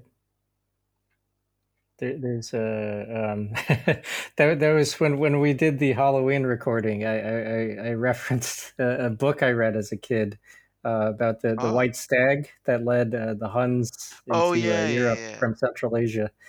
Uh, yeah. I was riffing off of that, and yeah, I guess that relates to this. What we're talking about here too, chasing the white stag Absolutely. into new lands. And Do you know? Fusang and these other places, they have a lot of stag imagery associated with them too. Absolutely.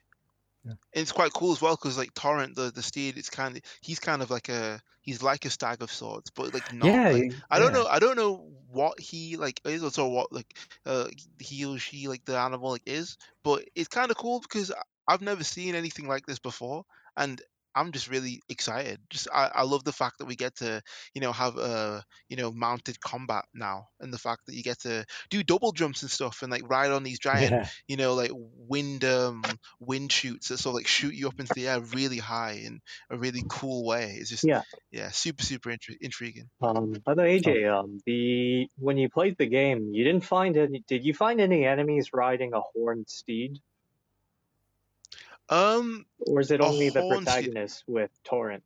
I Yeah, it's only the yeah. You'll only find the protagonist riding something like a torrent. You will find other enemies with like horse enemies and stuff. You will absolutely find that for sure.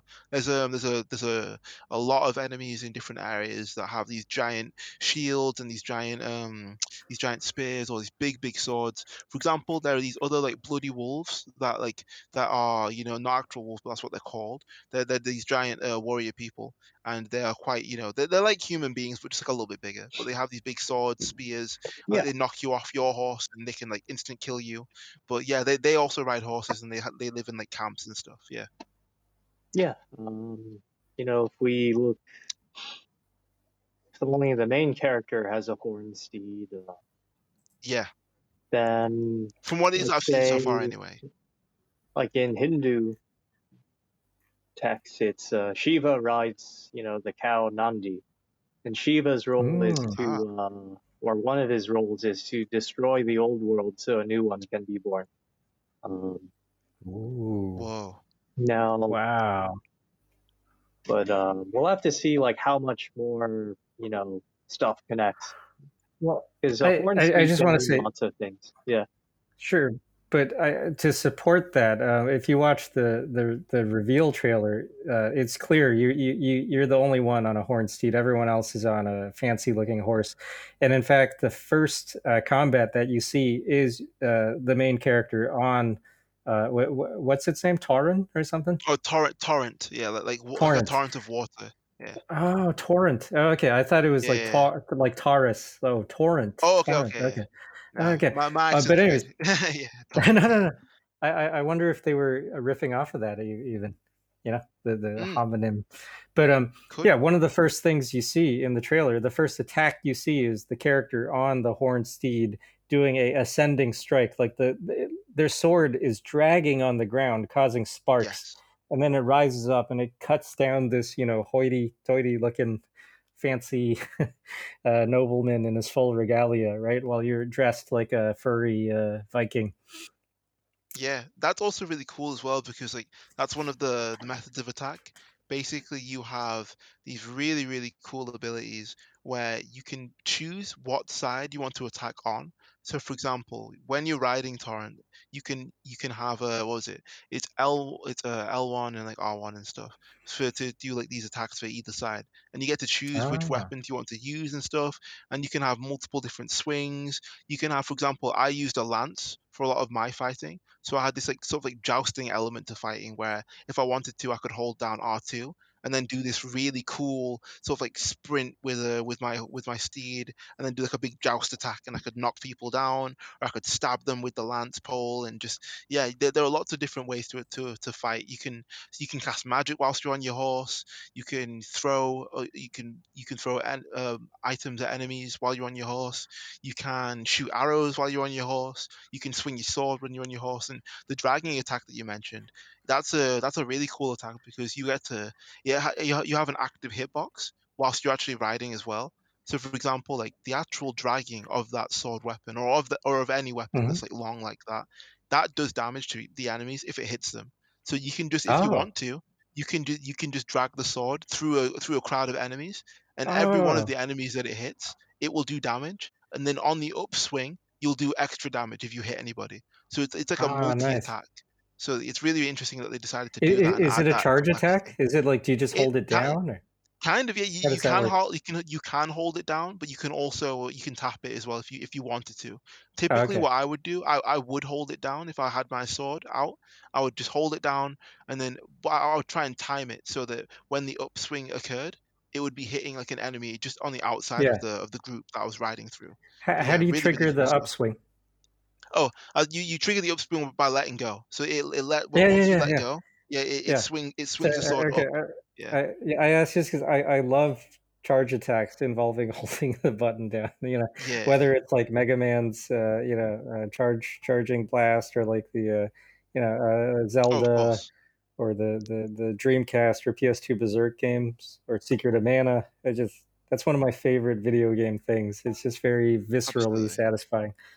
Oh, That's quick great. note on Secret of Absolutely. Mana, like all of the From Software famous games, including Armored Core, have a stamina system. Oh, yeah. And Secret of Mana on the Super Nintendo is seen as the first stamina system as we know to limit attacks. Yeah, actually, I can't think of an older game than that.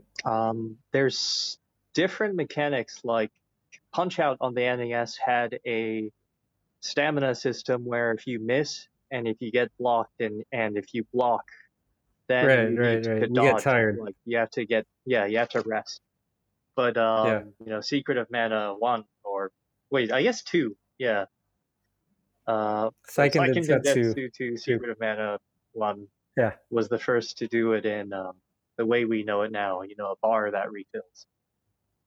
Yeah. Okay. That is a fun side note. Yeah, it's so cool to see the ways in which they've put all of these things together.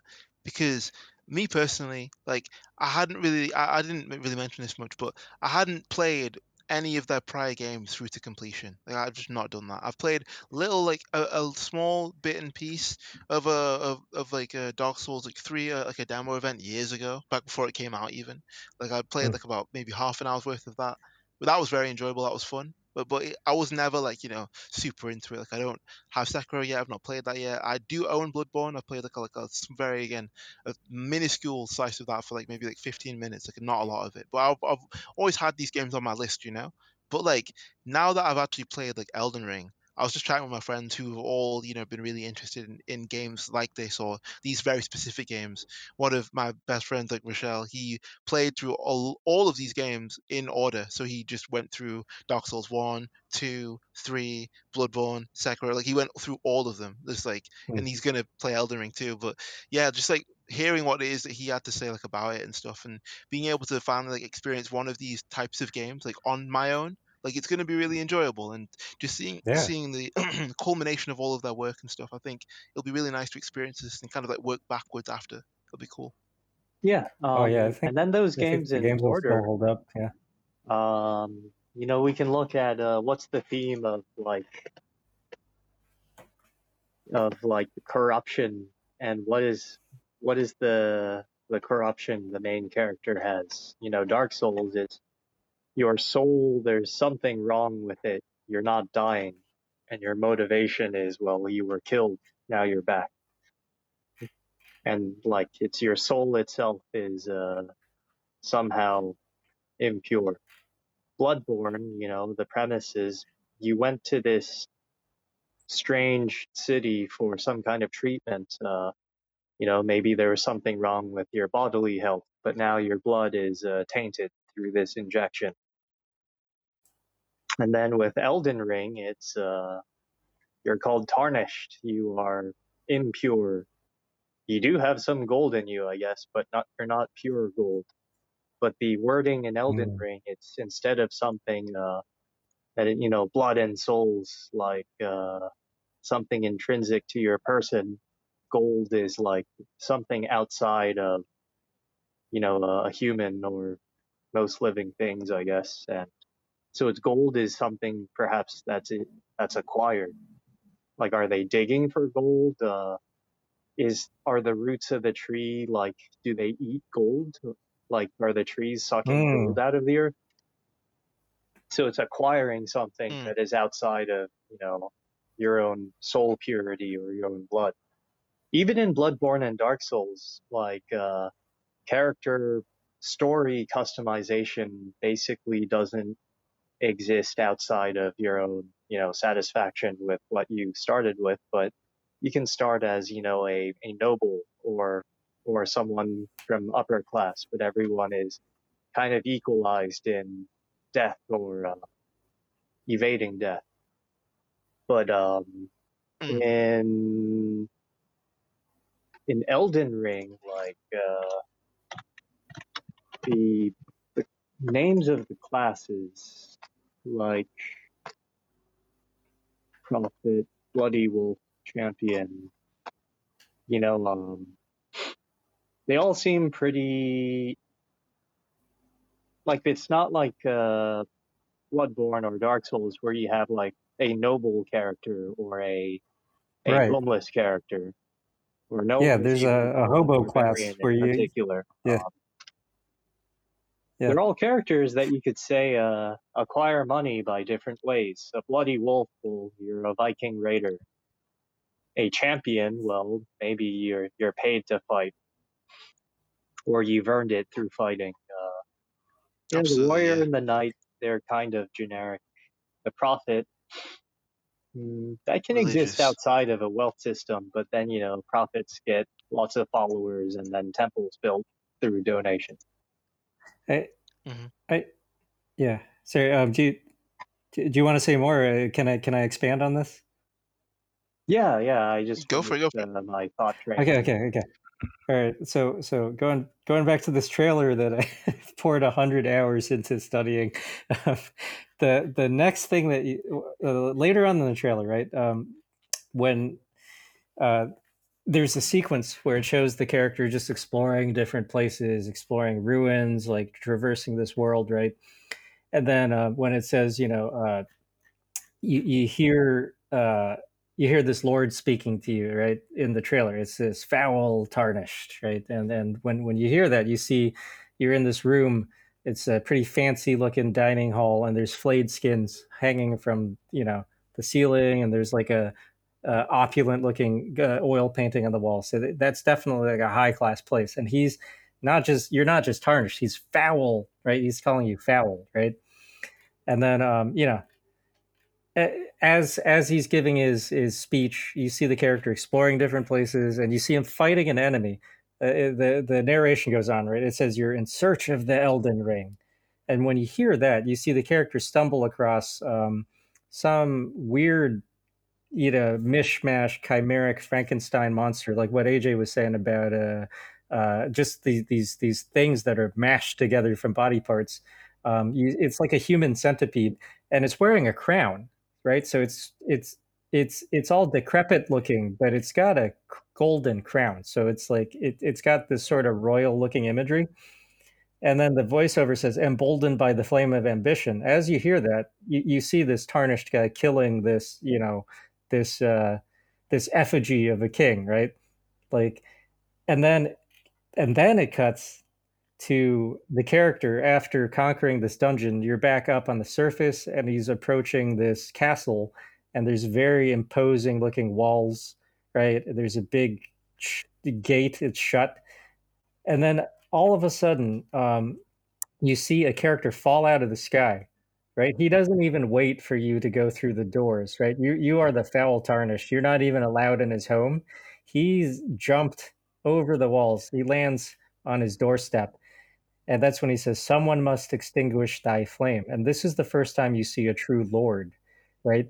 And this guy, he doesn't have, he doesn't need to wear a crown. He has a natural crown of horns. He has horns coming out of his head, forming a crown like from his body. And he's gigantic. He's got like a scorpion's tail, and he comes at you super aggressively. I think Adam was touching on this earlier, right? I think this is one of the boss fights you experience, right? Where the guy calls you foul, he thinks you're beneath Absolutely. him, right? Yeah, But then this guy's when called you this actually, guy's called Market the Fell. Yeah, he's crazy. okay, okay, so what I think is really interesting is what you said. When you said when you actually start giving him a good fight, he's like, "Oh, you must have like some good blood in you, right?" Like Hmm. that's crazy to me, right? Because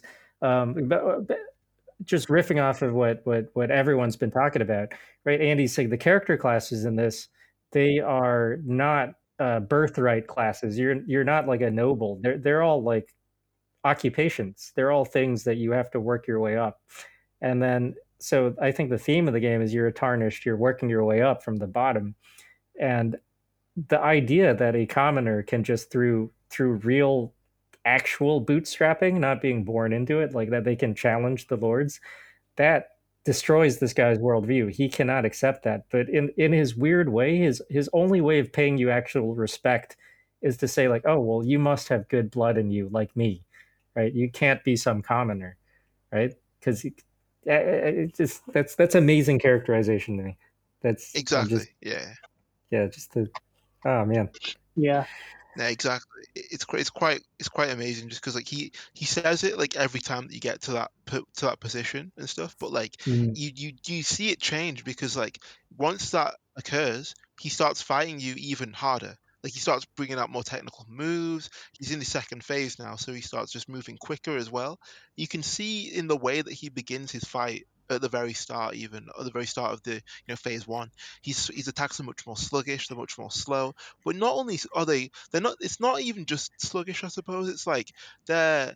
He has like a malaise about him. He has like he can't be mm, bothered to kind of fight you properly in a sense. And then as soon as you ah, get to the start of that second phase, he starts whipping out other moves. He starts like throwing projectiles at you. He starts like utilizing this area of magic which he wasn't really going all out in before. yeah, And now he starts conjuring up this giant energy spirit hammer. He starts trying to bash each other yeah, with that. He starts like really whipping out the moves with his tail. He starts doing like more jumping and spinning attacks, and some of his motions and moves they go on for like 5, 6, 7, 8, 9 hits. So you just got to block, block, block, dodge, block, block, block, move, block. It's not like it's you can't just just stand there and just try and expect for him to just be done in 1 or 2 strikes anymore. He will just okay, keep going and going and going. It's very, very yeah. interesting. Hey, yeah, I want to ask you, Adam, because you are a professional fighter too. On top of being a game developer, pixel artist, does this remind you of like any experiences you've had, like in your fighting career? Like, have you ever gone against someone and then like you do something and then oh, it's like, oh, okay, you woke them up, you got their attention. Absolutely. I do have one of these stories. Okay, so I'll shorten this, but for anyone in the Okay. Taekwondo world or whatever, you'll probably know who Aaron Cook is. Aaron Cook was at one point like the world number one in our weight category in class, and he's also been well, a champion of numerous different tournaments, and is very very popular, sports person for our sport. Aaron Cook came to an open workout at a gym of mine in Manchester back in 2013 when I was 17, and we met the year prior at the Olympics in 2012, and we spoke and chat. I introduced myself to him and all that stuff. It's cool. I was a bit starstruck at the time, back when I was like younger, and I decided to go up to him and speak with him with my sister, and then we said hello, all that stuff. Yeah, and I shook his hand and said, "Hey, I'll see you in the future. See you soon, or whatever." And we sort of took a moment, laughed a little bit, and then like, we left. A year later, he came to our gym and we sparred, and I didn't expect to spar him like that day because I didn't really expect for that to like Nice. happen or whatever. But like we were just like working out together and stuff like that. And then like we got to our other end of the gym, and I was with some of the juniors and seniors, and then I was with the seniors again, and then I got into like the upper senior group basically, because I was very capable of fighting back then. But my coach, Mark Richardson, he called me over, and he called Aaron over, and he was like, "All right, you two can have like a serious spar now, so let's get you guys ready." And he said to Aaron, he's like, "Okay, this kid, like he's doing okay, but like yeah, don't hold back. Basically, just make sure that if you're gonna fight him, like treat him like the future, treat him like like you would treat an opponent, basically." And he did. So we had like a really rough spar, and it was a lot of fun, and I learned a lot in that. But to bring the story full circle in a sense, there was a moment in there where we were sparring, and like I kicked him like in the face very cleanly, and then like everyone was kind of like, whoa, that kind of like happened for a second, like, wow. And then like I remember very specifically him sort of like shake himself off a little bit and then be like, "Okay, all right, now we can spar for real." And I was like, "Oh well, like okay, like now I actually have to like really like back this up or whatever." And I did, and it was a lot of fun, and like we had a really really good time. But like yeah, like that moment, it reminds me of that Margit the Fell fight in a sense, because yeah, he doesn't take you all that seriously at the start, and then like after that moment, you just become well, it's like what it is. I said like earlier on in the fight, he sort of switches on. It's like what you said. He gets woken up in a sense, and then from that moment onward, yeah, just a completely different like focused fight. So yeah, you see that often a lot of the time in martial arts, not only just in my sport in taekwondo, but in a variety of different things. You see moments that wake up the other fighter that make someone have to really switch their head on, or as we would say, just the wake up punch or kick that gets delivered, because it's the shots that you don't see that end up knocking you out or that end up knocking someone out. And yeah, it's one of those things which you have to always make sure that you're switched on for, and you can't afford to not be switched on for. So to say that someone only really truly switches on halfway through a fight as they do in this game, it speaks volumes about how it is that they viewed you going into that exchange and going into that encounter with you. Yeah. Wow. Yeah, Yeah. awesome. Thanks for sharing that. Absolutely. I have to see if I can. I do have like some photos of that whole deal, but like I think I showed you like a while ago. But yeah, like it's a true story, real life things. But yeah, they've all got their influences with regards to how it is that we see the fights in these games. Because I'm telling you guys, like I think when the game does come out, we'll have another big podcast and like discussion about it. We'll Oh put yeah, some for hours sure. in, and then we'll have a think about it. But I would love to Yeah. hear all of your guys' opinions on it, because I want to hear Sean breaking down all of the theology. I want to hear Andy talking about all of the weapons and how it is that he'd use them in real life. And I want to hear you talking about the art as well. Yeah. Yeah. Yeah. Let's looking forward to that. I've been enjoying this so 100%. much. I'm already like, looking forward to the next podcast about this. If I know anything about From Software, we could talk about one character design for the entire podcast. Yeah. Yeah. Okay. All right. So there's one last main thematic thing that I want to discuss, and then we could just go, just take it from there. This is my last thing I wanted to talk about personally, um, or specifically. So the tree imagery, right? The tree of life, the Nord, or sorry, not the Erd trees.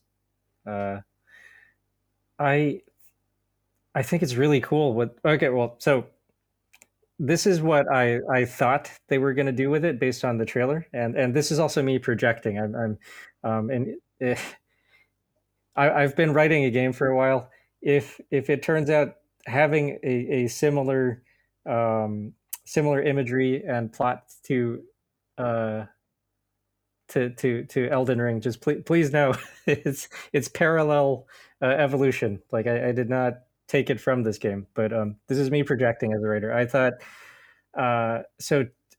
Typically in these games, when you have a tree, right? When you have the Yggdrasil, this holy tree, it is a positive thing, right? It's like a holy tree. It's like the mana tree. It gives everything life, right? Right, and then within It's this your game, sand submarine yeah. in Xenogears. All Yeah. right, was that called Yggdrasil? Yeah. Oh, it was. That's right. Yeah. It's a positive thing. It carries you through the world, right? So what I expect from Elden Ring, though, is they have this idea of the Golden Order, right? It's broken. You see the tree is one of their symbols. I think they're flipping that. I think they're using the tree as a metaphor for society, um, where it is all about you're made to obviously, like, you're made to worship this order just for the sake of peace, right? um, this is common in all cultures and all governments and stuff. I think it's this tree of life is actually extracting the wealth from everyone and then delivering it just to the nobles. I think that's pretty. I'm very sure that's what's happening in this game, right? The lords. I think the tree is In a sense, it extracting looks like, life yeah, from the earth and then hoarding it for the lords. And I feel like maybe the tarnished and this imagery of like forcing people to dig and stuff, like you're out there to like smash the system. That's the feeling I got from just everything I've seen of the game. absolutely. The one thing that I would forgot to mention too is the fact that like they don't only just like it's not like they just think it. They say it to you. Do you know what I mean? Like they don't Hmm. just call you like tarnished. It's like foul tarnished. And I think it'll be interesting to see how that's continued because everybody in the world in the world of Elden Ring that you speak to, they mention that you're tarnished first. It's like a conversation opener. It's odd. It's like, Hmm. oh, like you're tarnished, and it's just like, bro, like why? Like why do you need to why do you need to go there? Do you know? It's like, well, there's a merchant called Calais, and yeah, they are somebody who helps you out with regards to buying your first. Buying some of your first important equipment and items, right? And they help you with a crafting kit. They help teach you a little bit about the world. They give you some extra information. They give you your first spirits that you can get. They help you out with the blacksmithing and strengthening your items. They help you out a lot. But the first thing that they say to you is, "Oh, like you're tarnished." But hopefully, like you kind of like, "Oh, one of the nice ones." It looks like because like you're not Oh after my man. heart. Like, do you know what I mean? It's like it's just like he's so instantly sort of like used to saying this. But again, like in this world, I guess the tarnished are kind of like they are again just like always searching for like something useful or something helpful to them. And in his experience with, I guess, like tarnished as people, like they must not have been so good because like that's what he opens up with. Do you know what I mean? It's just like it's just really interesting to hear how these people experience it with tarnished as people. They just like are so open like with that. And again, it's not always in a negative like sense. Well, no, it is like a negative thing like I supposed to espouse, but like it's not always meant in a negative sense, which is interesting because again Well, we see that of it's course in so many different ways with regards to how it is yeah, that we interact with like racism and how it's interact with sexism and classism and transphobia, right. It's so just many so different aspects of it. normalized to think that way, right? Exactly. Exactly, exactly. So it's Yeah. like the fact that like not only and it's not only him that says that either. There's another person in the Stormvale Castle, and they say, "Oh, like you're tarnished, aren't you?" And it's just like, yeah, it's really interesting just to have this said so specifically. I'd say it's yeah, because you don't always hear it like that. You don't always hear it opened up with in the middle. Oh, sorry, in the middle at the very start of an NPC interaction. Yeah. Hmm. Okay. So I was looking at a screenshot. There's a character that asks you if you know what grace is, and it says it's the rays of gold that give life to you, tarnish. Grace. Mm, Yeah. mm. Yeah, So Grace, yeah. then, like, how is grace connected with being tarnished? Do they mention more of that in the beta test or the Okay, so network test? Yeah. yeah, that's a really good question. So, for example, Grace, it seems to be kind of like what it is that connects all of the different uh but the sight of grace like together. It looks as though grace is kind of like the spirit that's kind of like oozing out of like the world itself. So for example, like when you look at like the tree, I would say personally, this isn't like confirmed, but I would say it's like it's grace that's like coming off of it. So it's Hmm. not like it doesn't seem to be like a tangible thing. It's more so like the actual the effect or the aura, if you will, that's coming from it. So that's what it is that they're talking about. Yeah. I just wanted to add something that I think is thematic of what we're talking about is that in the general definition, especially in religion, of the term grace, generally it's understood to be the opposite of karma. Karma being getting something that you deserve. Grace tends to be getting something good that you don't deserve. I see. Okay. Which is kind of, to your point, it's kind of underhanded if you think about the context they're using it in. Yeah. That's the thing. It's like well said there as well. Because Huh. that's the thing. It's like it's always underhanded in this world. For example, one of the first things that one of the guys says to you in the world, he says, "Oh, you're maidenless." Like he kind of gives you a bit of what's the word for it again? He just insults you a lot, and he says like, "Oh, feel free to go like die in a ditch somewhere." And it's just like that's one of the first things like a character says to you like in the world. Like everyone's just mean. Like they're just rude. Like it's quite funny even just to hear just open how open they are with like, their dislike towards like you as a character in the world, and like it seems as though it's for no reason, and like yeah, like pretty much just kind of is because like you're not attacking or fighting these people first. You're just walking up to them and asking questions, or you're just trying to spark conversation, and like they are very much upfront with their kind of like dislike or disapproval of you and like your journey or what it is that they think that you're about or what it is that they think that you are. Just a lot of preconceived notions that are in essence just thrown about handily and easily and readily. It's quite interesting. If you think a lot about the way that the concept of grace is used, not just in the game here, but elsewhere, it really is doubling down on the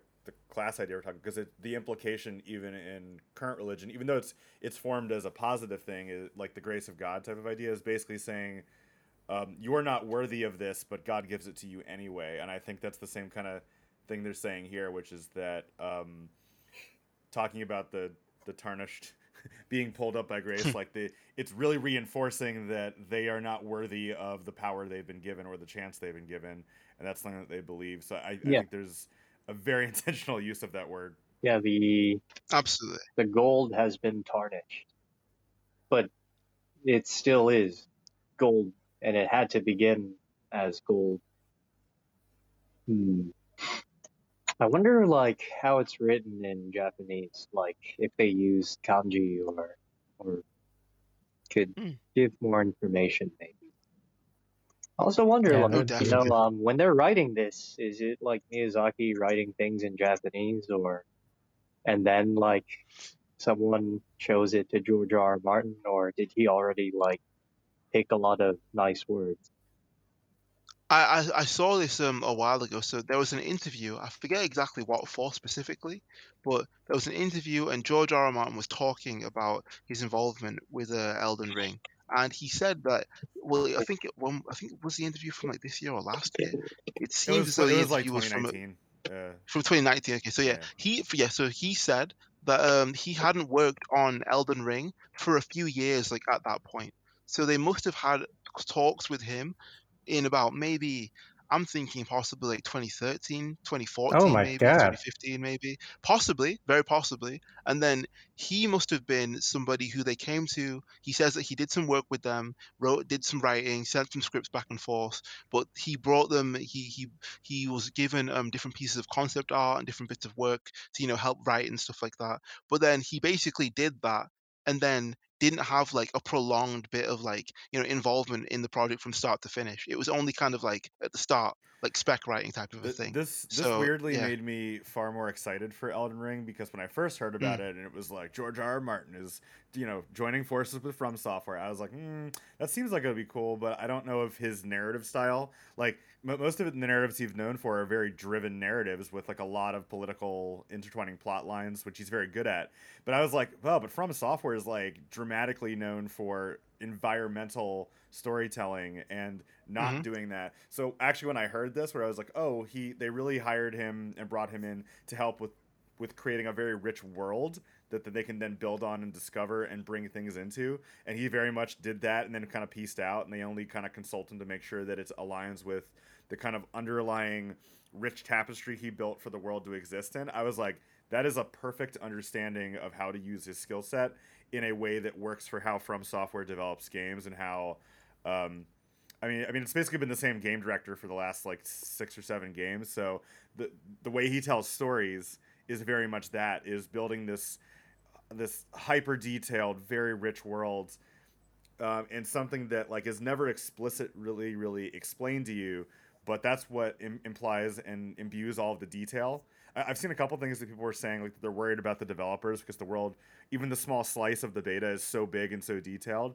And I was like, well, that's just how From Software works. Everything starts there, and then they really trust the player to explore and learn and pull out from the backstory. But it's kind of like the reverse of going into like a movie or a game concept, not knowing what the backstory is, and then reverse engineering it. They like do it the other way around, which yeah, kind of an interesting aside that a lot of the early discussion around the development of World of Warcraft centered on the development team, and this is kind of thing that's credited to Chris Metzen, of understanding that the main character of World of Warcraft is the world and not anything else. And I feel like that's an idea or a theme behind From Software's approach that is the same, right? Which is that ultimately the world and the lore is the main character, and they don't want to spoil it by hand feeding it to you. They want you to explore it. They want you to enjoy all of the intricacy and the detail. And but it starts off with them having all of the ingredients for you to pull from. They don't have to retroactively create it. Absolutely. Absolutely. And do you know what? That's one of the funniest things about this is the fact that like they have set this up in such a familiar way, but at the same time they've added in these new influences, of course, with regards to gameplay changes. They've added in so many new different ways that mechanics work. Obviously, the inclusion of a jump button is going to change the game massively and already has. The attack, the even ability to jump attack and to dodge into jump attack or jump attack and then dodge. It's just changing the game massively. But not only just that, it's the fact that they're doing so in a narrative sense. They're trying something new and they are involving somebody who obviously has a massive, massive pedigree with regards to fiction writing, obviously in George R. R. Martin.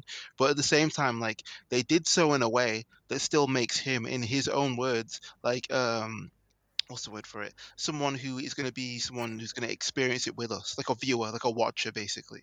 Like he's someone who's already said like he was involved with it like early on, but he's excited to see what comes of it. Do you know what I mean? So it's like Hmm. when you've got somebody who has just done all of the things that he's done, and if he's excited, it's going to be something good for sure. Yeah, Yeah. Yeah, I'm sure that's a lot of fun for him to start the story and then have someone else finish it, right? Yeah. absolutely. One of his last published things was like a setting world book of his Game of Thrones, and it detailed like parts of the world that didn't show up in the novels or HBO, like, Oh, nice. oh, these people ride zebras over here. So he's probably having fun not having to tie everything up at the end because everyone is Yeah, waiting for that too. yeah. Um, Hmm. All Yeah, right. that's one of the coolest things about this, really. Just one more thing, sorry. I Mhm. wanted to just mention the fact that like these elements with regards to like story and stuff like that, like the fact that we'll get to experience this with like multiple players too, that's going to be a lot of fun. Just the fact that you'll have your friends walking around with you, or even random people. So, for example, there is an enemy that exists within this world, and I forget their name right now. I'm going to try and find it very quickly, but they're basically someone who kind of like invades your like world in a sense, and they're very very like creepy and scary and like hard to deal with. I think is it Yara the Bloody Finger, I believe they're called, or something like that.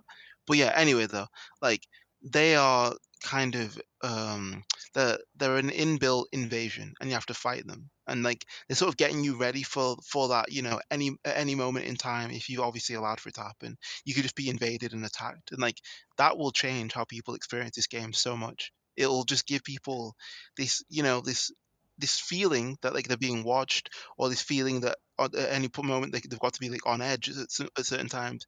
But also another cool thing about that is the fact that like you can have allies that can come and help you as well, and like it's sort of as you would in the normal regular world, it gives you this feeling as to this curiosity. You don't know who you're going to bump into. Will you make a friend today? Will you make an enemy? What's going to happen tomorrow? What's going to happen at nighttime? Is that person over there? Who are they? Or how have I just bumped into my new best friend in Elden Ring tomorrow? Do you know what I mean? Like, it's going to be really interesting to see how that changes and affects the ways in which people interact with the world. I think it's going to be really cool. Yeah. By the way, in playing Elden Ring, what is the theme of the resurrection mechanic? Like, why does your character come back to life? Okay, so that is something which I kind of like don't actually know. It's like It's just like they I'm just so good I never died. uh, I'm sorry. I mean, I definitely died. I definitely died quite a few times. Although I will, okay, a little baby flex. So I did beat Margit the Fell in just like 10 minutes, so that was cool. Like it didn't take me Nice. too long because I've seen some videos where it took some people quite some time, but like I figured it out. But yeah, basically about the site of Lost Grace. They exist as like points that were kind of like bonfires in prior games, to what I understand. So there were places where you would have like different sets of menus where you could either pass time, you could obviously, like level up. You could have these flasks that you have, so you could replenish these flasks that you have. I meant to say, so they allow you to distribute the number of uses in each of your flasks. So, for example, if you think of like Estus in prior games, you have these flasks of tears now.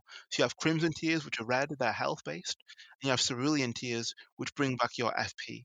So FP is kind of like mana in this game, so it allows you to cast spells and just cast general magic effects. So yeah, it'll get you to refill those flasks. But when you touch a site of grace, it says a site of lost grace restored, or was it site of lost grace found, or something like that that comes across the screen.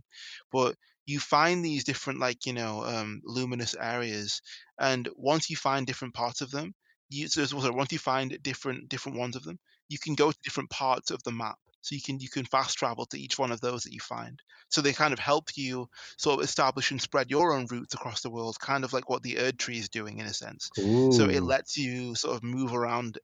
Lets you move around so much easier, and you can find different ways to like get to different places. For example, there was something that I even found out just recently after watching other people's videos. Like if you use torrent, and if you jump and like ride up one of the so there are lots of buildings that are like halfway in the ground, half out of the ground. But if you actually like ride up one of them and then sort of like double jump off of a cliff, so onto the edge of a cliff, you can get up onto this area where you kind of not it's not that you're not supposed to go there, but because you can, but like you can get up onto this area which you would normally have to go a sort of longer way around. And just like I love finding stuff like that because I love level design. Obviously, is what I do. But also on top of that, like I love seeing that like these designers have been so specific in that they want you to explore more, and that they want for you to really push the envelope and try and like find new ways to traverse the world with this new steed, with the double jump that it has, with these beautiful like ways that you can like traverse the world and stuff like that. But yeah, also one other thing as well, which is kind of random, like some people, they've been kind of a little bit, I guess, like a sneaky, quote unquote, and they found like ways to sort of like breach the out of bounds like areas, and like I thought that was Mm. really interesting too. I didn't do so, obviously, because got to be a good boy. But yeah, like I had to check them out on YouTube, and like I'm telling you, like some of the things people have found, like I'm gonna send in an image of like the map that's traversable at the moment. Basically, all the areas which you can traverse in this, you have to post it for the other people. But there's a big map of the area, and all of the areas where you can go, they're in green, so they're surrounded by green. But there are some areas where some people were able to travel that would put them so much further out of like the perceivable world. And it's just like I'm telling you all, like they've put a lot of hard work into these areas because like they're very expansive, like just mass areas of land and full of trees and beaches and rocks and mountains. And yeah, I think it's going to be wonderful, the world that they've got to offer. I was just to speculate about the resurrection mechanic. I wonder if they're pulling more from Norse with the Ein Herjar, kind of the Hmm. idea that like you wake every morning for battle type of idea. Ah, I think so. And I don't remember if in Norse mythology it's a dream that you wake up from, or it's just that basically no matter what happens, if you die, you wake up the next day. But there might be something Mm. underlying there in terms of maybe we find out later why the Erd trees are there. Maybe it's telegraphing that we are in fact in Valhalla, or something like that. It could be, could be. Listen. I wouldn't be surprised honestly, because I mean, there is a lot of spiritual imagery in this game, obviously, but like in terms of the enemies as well, like they have such interesting patterns of movement and motion, like the ways in which they engage with each other. For example, if you startle an enemy, it will actually be visibly kind of like, oh, who's that? Whoa! Before it actually starts to fight you, it doesn't just run up and start hitting you. Or for example, another thing which I noticed as well, there are these trolls in various caves, and these other sort of like demi-humans, if you will. That's what they're called in the world. They're sort of like half human, half beast. But they clang their clubs together, or they bang clubs on shields, and they rally each other, to fight. But if you fight the largest of all of them and kill it and kill them, like all of the rest of them, they'll sort of like cower and put their hands up, and they won't fight Hmm. you anymore, and they'll kind of like shake and be a bit like timid, and they'll make sort of like noises, and they'll sort of cower away from you. And it's like these are not just enemies, they're part of a community. They're part of a wider structure that exists within each other. For example, another one of these I think they're called like mounted northern warriors or something like that, but the mounted northern mercenaries, there you go. Like they exist in this world, people that have these giant like blades and stuff that you are in essence trying to avoid for the most part, because like they'll knock you off your steed and hurt you. But yeah, like these guys, like what it is that they do, they just chill out. They ride their horses. They sit down around bonfires, and they cook and they talk, and they exist in a camp of sorts, in a literal like sort of small stronghold, and they don't bother you if you stay away from them. They don't actively come to hunt you down, but if you get in their way, they'll absolutely like just destroy you. They have like wolves with them that they've like trained. They have big weapons. They have horses that they ride. Another thing as well, there's this camp in an area near this place called Stormhill, and yeah, like they also have the same thing. They have dogs. They have these large sort of like larger dogs that aren't wolves, but are very specifically like canine animals. And like they fight you, and they'll bite you, and they'll jump on you. But when they're not doing that, they'll have a partner, a human partner that they're with, and they'll follow them, and they'll tell them, and they'll walk around the camp together, and they'll patrol. So that whilst one's going one way, the other will go the other way. Then they'll change. And then whilst one's sitting down, the other will like look around and then sit down and then look around again, and they'll take turns on watch. It's really interesting just to see the way that this all plays out in terms of not just enemies, but like enemy communities. I think that's going to be really interesting, seeing the ways in which these enemies intersect and interact with each other. Just the way that the world's built is, it's already looking good.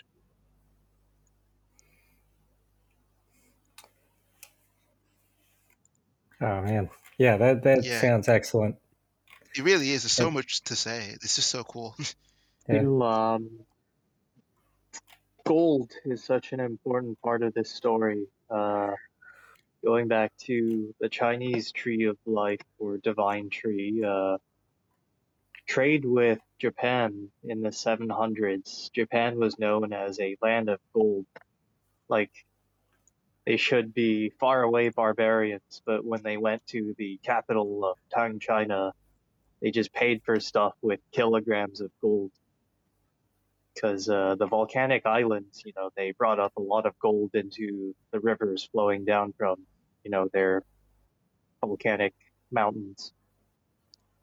mm, So Wow. I have a feeling that there will be a very like Sekiro ancient China Japan or Heian Japan feeling part of the game. And that might be like That's really cool. that would that would be probably rad. be the turning point. Like Dark Souls and Bloodborne, midway through stuff changes a lot. Like Bloodborne, Yeah, Yeah. especially, the theme of the game changes from werewolf horror to like cosmic space horror. yeah, yeah. It's super cool. One last thing just to mention, there's actually an enemy called the Stone Digger Troll, and like it's obviously this stone. It's been digging in the ground basically, and it has been just trying to find all of these different types of minerals and materials and stuff. But all of the enemies surrounding that, again, they're doing a form of like manual labor. They're working in mines. Do you know what I mean? They have these pickaxes that they've got. They have these large, sort of like just mines and all of these different crystals in the ground, crystals in the walls that they're trying to extract. But as you get deeper and deeper and deeper, like you start seeing actual gold. You start seeing actual Oh, gold. Yeah, you start seeing actual gold in the ground. I'm just gonna try and find an huh. image because there's a on the ground in the in this stone digging trolls in stone digger trolls in their lair, I suppose. Like they have all of these different what's the word for it? Different adornments and bits of like jewelry and lots of pieces of gold and like it looks like just lots of coins on the ground. Like you basically fight this enemy, this giant, in a pit of coins, and it's like it's Whoa. really interesting to see like the hoarding of wealth here in such a specific sense. Do you know what I mean? Like all of these characters are poor, all of these characters are struggling, and yet you were fighting an enemy literally like on money, like in this cave. It's really interesting. Yeah. Yeah. The okay, so the Stone Digger trolls, they appeared in that earlier trailer briefly. I think these are the same characters, right? I just posted an They, image on. oh, these are similar. Yeah, yeah. So check Oh, this okay, out. so So that's not yeah, yeah, because yeah. so these the ones I just posted they look like work creatures. They're humanoid, Yes, but yeah, they like exactly, have exactly, stuff staked through them. They're pulling carts and exactly. notably their faces look like tree roots. So Mm, they look like they do. giant undead giants, but then their faces Yeah. look like roots, so maybe they're like ents. I thought it was a really interesting way to do like these tree people. So It's honestly, Oh, that would be a that could cool way to do be an end. cool. Yeah. yeah, so what are That'd these be guys cool. then? Okay, so check this out. These guys to me, I just called them giants.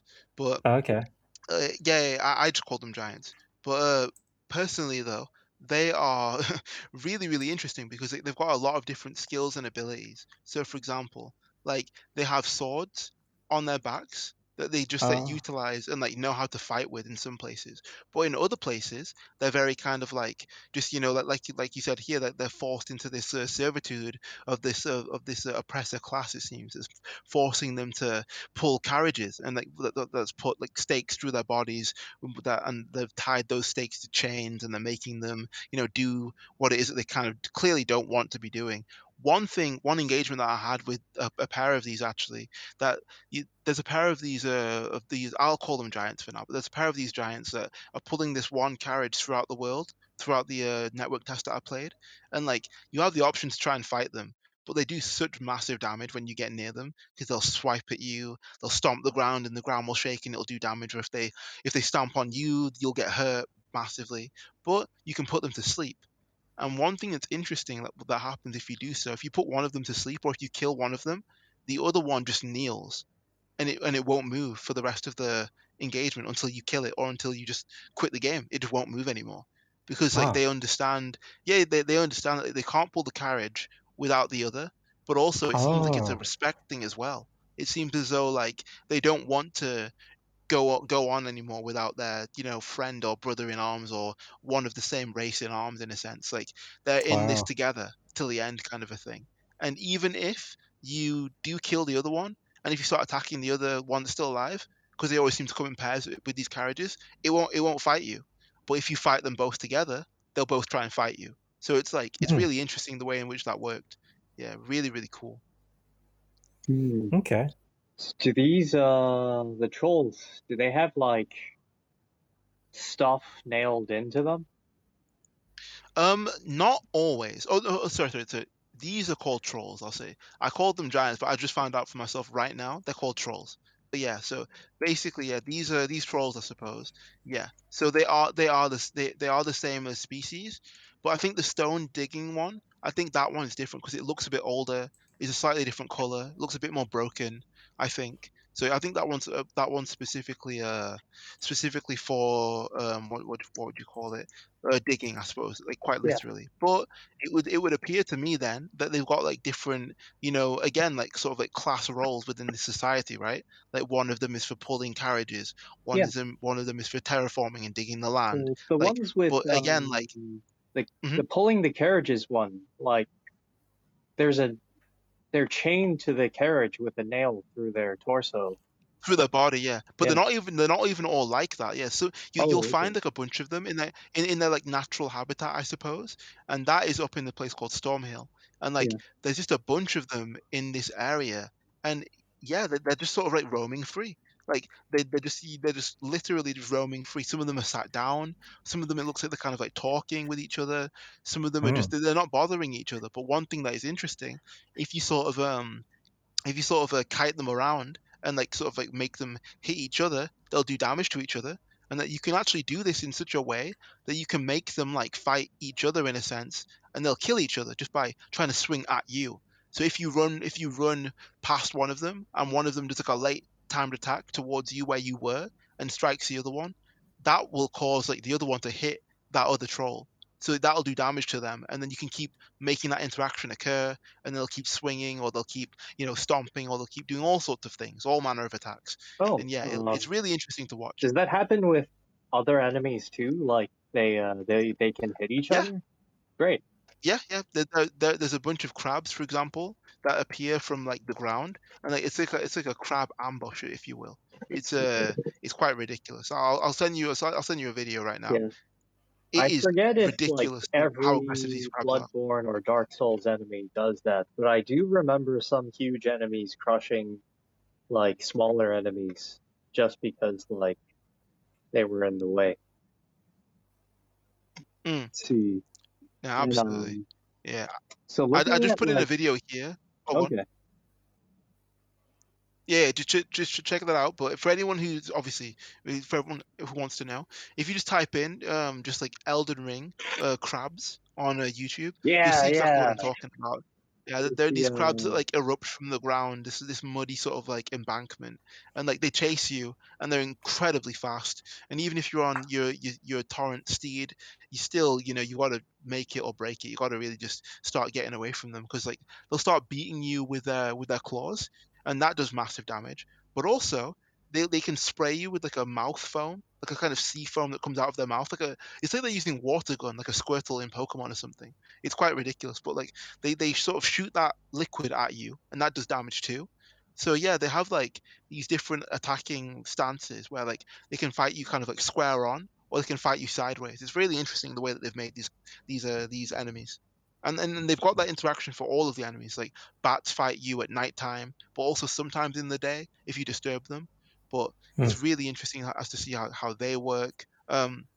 There are these really weird enemies that are like these giant circular like orbs. Basically, they have these really weird vibes, and they've just got these really odd ways of moving. It's really cool. They're like these stone, um, what's the word for it? They're like these like stone statues basically, and they have these really interesting sets of attacks. But on top of all of that as well, they're spherical and they're kind of like magnetic. So like imagine if you had, for example, like snooker balls, right? Or pool balls, right? Imagine if you had like a bunch of those, or bowling balls, about better example, bowling balls. Imagine if a bunch of bowling balls were like magnetic and like they all stuck together.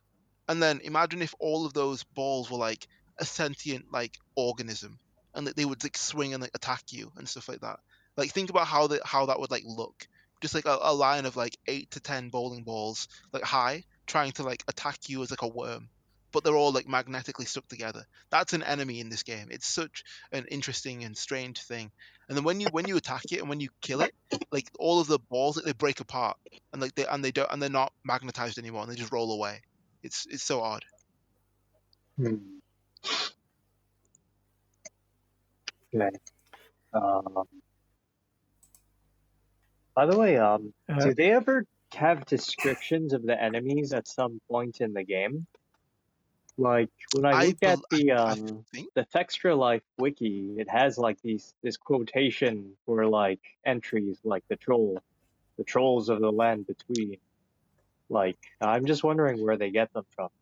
Was that yeah, me personally, I didn't see those I didn't see those like in the game, maybe? because I wasn't really looking and reading too much. I was just playing. I was just having such a fun time in the world and stuff. But I think that there probably will be. I think that's something that I could definitely see occurring there for sure. Yeah, I guess I don't know. Maybe it's on the website.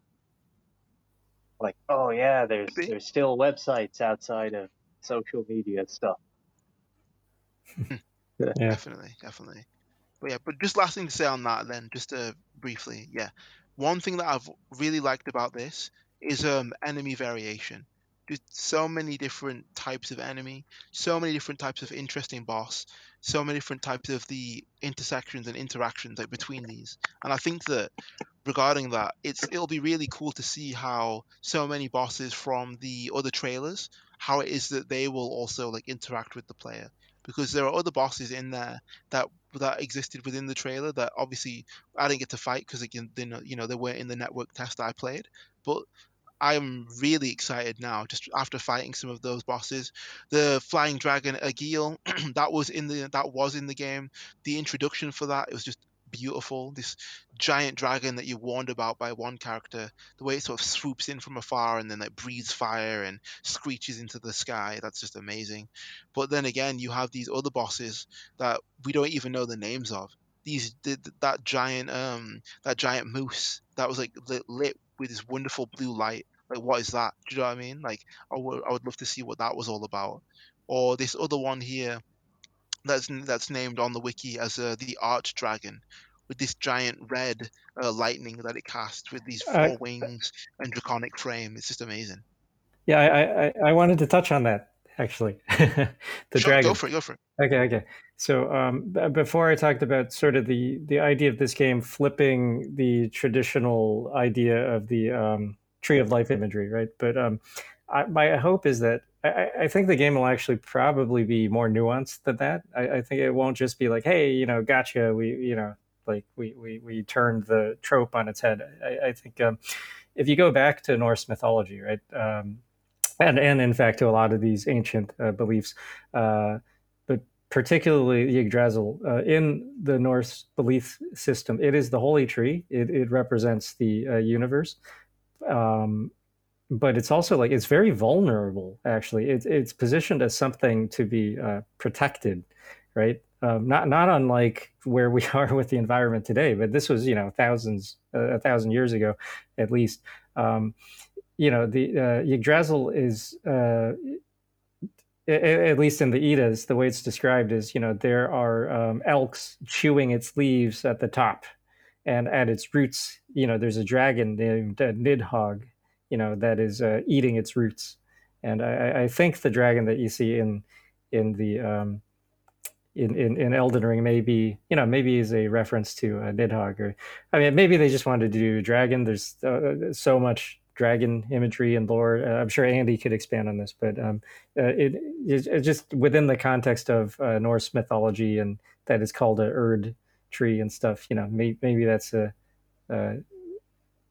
maybe that represents Nidhogg. It could be. It very well could be. It's really interesting just to have a look at this too, just to, see the fact that like all of these enemies, they have some kind of like grounding or basis in like some kind of Mhm. reality area, but on top of that, they've just made it so interesting. Like I've not seen such interesting enemies for quite some time, and like the items that they drop, the Ashes of War, which we didn't really get into, that they give these skills basically that are called Ashes of War, and those are things which you can equip to your items. So, for example, um, no, sorry. Ashes of War in Elden Ring, so they kind of are special items, so combined into weapons. So like they determine abilities and damage types of certain target weapons. So if you're a player, you can like apply an Ash of War to a weapon or to a shield, and they'll modify these things called affinities, and they'll grant you like a new skill. So for example, you can use an Ash of War by going to a site of grace, and then you can find on like the menu that you can have a whole bunch of other skills that will appear to you just because you want to, add a certain Ash of War to a weapon or to a shield. It'll change Hmm. your stats. You can also match the scaling of certain equipments to the character stats. So, for example, if you wanted something, I don't know, like specific to your intelligence or something specific to strength, you can sort of like gear the weapon sort of like more so to that. It's really interesting. Yeah, really, really cool. But yeah, they've got like a whole bunch of different effects and stuff, and like yeah, I just love the fact that like you have this whole other area, and it allows for you to sort of tweak weapons and increase your own stats and skills. So for example, there's one Ash of War which is really cool called the Keen Ash of War, and that increases dexterity scaling but decreases strength and base damage. So that was available for like swords, katanas, great swords, double-edged swords, spears, like great spears. You had the Sacred Ashes of War, which adds holy damage but decreases physical damage and most damage negation and strength scaling. So it comes at a cost but gives you a buff, a holy buff. And obviously that'll also give you the holy adage, which will basically if you put it on a shield, it will just allow for you to hold down L2 and then regain health and stuff, which is really cool with this beautiful like sigil move. And then one of my other favorites was the Lightning Ash of War. So this adds lightning damage, obviously, but it decreases your base damage and strength scaling. But if you equip this to a sword, for example, you'll be able to hold down the L2 button and you can strike an enemy with lightning if they're in range. So like they'll give you a cool magical ability, but they'll also take something away. So it makes you think about how it is that you want to play on another level. It's really cool. That sounds awesome. Yeah, I'd like to Yeah, hear more it's sick. about the combat from you. Like I've heard Yeah. there's a perfect block, kind of like in Sekiro, where you time your block pattern to. So Yeah. and then it's followed up with Okay. like, is it the perfect block leads to a attack that will like do a lot of stance damage? Like, is there a stance mechanic like in Sekiro? I'm also wondering There is. if the perfect block with the weapon, like, do you still take chip damage? Yes. Also, so you still take chip damage when you're blocking most of the time. On perfect blocks, I don't think that you like do, but it's not it's you don't get the attack just because you've done like a really good block or anything else like that. You basically have to be careful of like your own what's the word for it? Of your own stance. You've got to be careful of your enemies' like health, obviously, but you've got to be careful of your own health because a lot of the time, or at least when I was playing, like if you do get hit, sometimes it really can hurt you quite a bit, even through your shield. So you've got to be very careful about that for sure. But yeah, one of the things which is interesting regarding stance, as you mentioned there, is so similar to Sekiro, basically, like during like the combat itself, you have to be careful not to get staggered. Basically, you've got to be careful not to get knocked into that position where someone can just weigh in on you with a weapon. So you want to break your enemy stance in order to make them stagger. So you can perform critical attacks after that. So for example, on bosses, on Margit the Fell, for example, that boss who calls you foul tarnished, like I staggered him a couple of times in our fight. And then because of that, I got a big heavy stab on him, and I got to kick him, and then like I did a big chunk of damage, and it helped me reset the tone of the fight. Do you know what I mean? So performing successful parries, that's also something which is important. um, it allows for you to help lower or break your enemy stance greatly. But if you fail to do that, if you fail to, if you attempt to parry and fail, it'll cost you a lot of stance when you hit. So heavy strikes, sneak attacks, and attacking from above can also heavily lower and break your opponent's stance. So there are all these different motions and like ways of attacking that like affect the opponent's stance greatly, and you want to capitalize on that for sure. And that will also come with, excuse me, the jump attacks that you've got and the positioning that you've got with access to jumping in the level design and in the area setup. So for example, if you have an enemy that's on the ground and you are sneaking up behind them, you can go for the sort of like the jumping attack, or you can actually, go up, backstab them, and then try and get up higher again and then jumping attack them and then stagger them again. Do you know what I mean? So there are different options now with regard to how it is you want to engage foes. Yeah, it's really, really interesting. Okay. Hmm. Yeah, so Then just to answer your question just directly, perfect blocks save your stance and they waste the enemy stance. But if you block earlier or keep on blocking longer than necessary, you end up losing some stance whilst your enemy saves it. So stance in this game, it's like it's invisible. You can't really see it on a specific like bar, but you'll kind of know when it is you've got the enemy in a certain position because like they'll get staggered basically. Yeah. yeah, that's great to hear because that's something I wanted in Souls games even before Sekiro, like some kind of Street Fighter 3 like timed parry where it's Yeah. just a bit better, but it's not like the okay, you're gonna kill the dude of the Dark Souls big parry. Yeah. Yeah, definitely. You won't get like you will you won't always get a maximum return on your investment. You have to work for it. Like you won't just go like parry into like instant kill like every time you do it. Like you will have to be very careful about when it is that you're doing that because the AI in this game, like I said before, it is very, very good. Like enemies attack in packs, they call each other. There are multiple different enemies that will like scream, or wolves that will howl, or enemies that will, or for example, they have guys with like bugles and horns and other stuff like that, and like they'll do the dun dun dun, dun when they see you, and then they'll just get the whole camp on you. So you'll have to be careful and then like try and take that guy out first. You know what I mean? So you'll either have to fight just that like one guy, or you could potentially end up fighting five, six, seven, eight, nine, 10 people. So you've got to be very, very, cautious because you don't want to get cornered by more than three or four enemies because you could be in serious trouble at that point. Yeah, I haven't played much Breath of the Wild Zelda, but it does seem like a game that is learning from the success of Breath of the Wild, and then not being Nintendo, it can be on many platforms. Nah, I definitely understand. Another cool thing as well, we'll close out with this, I think, but one of my other favorite things about the game is the stealth mechanics.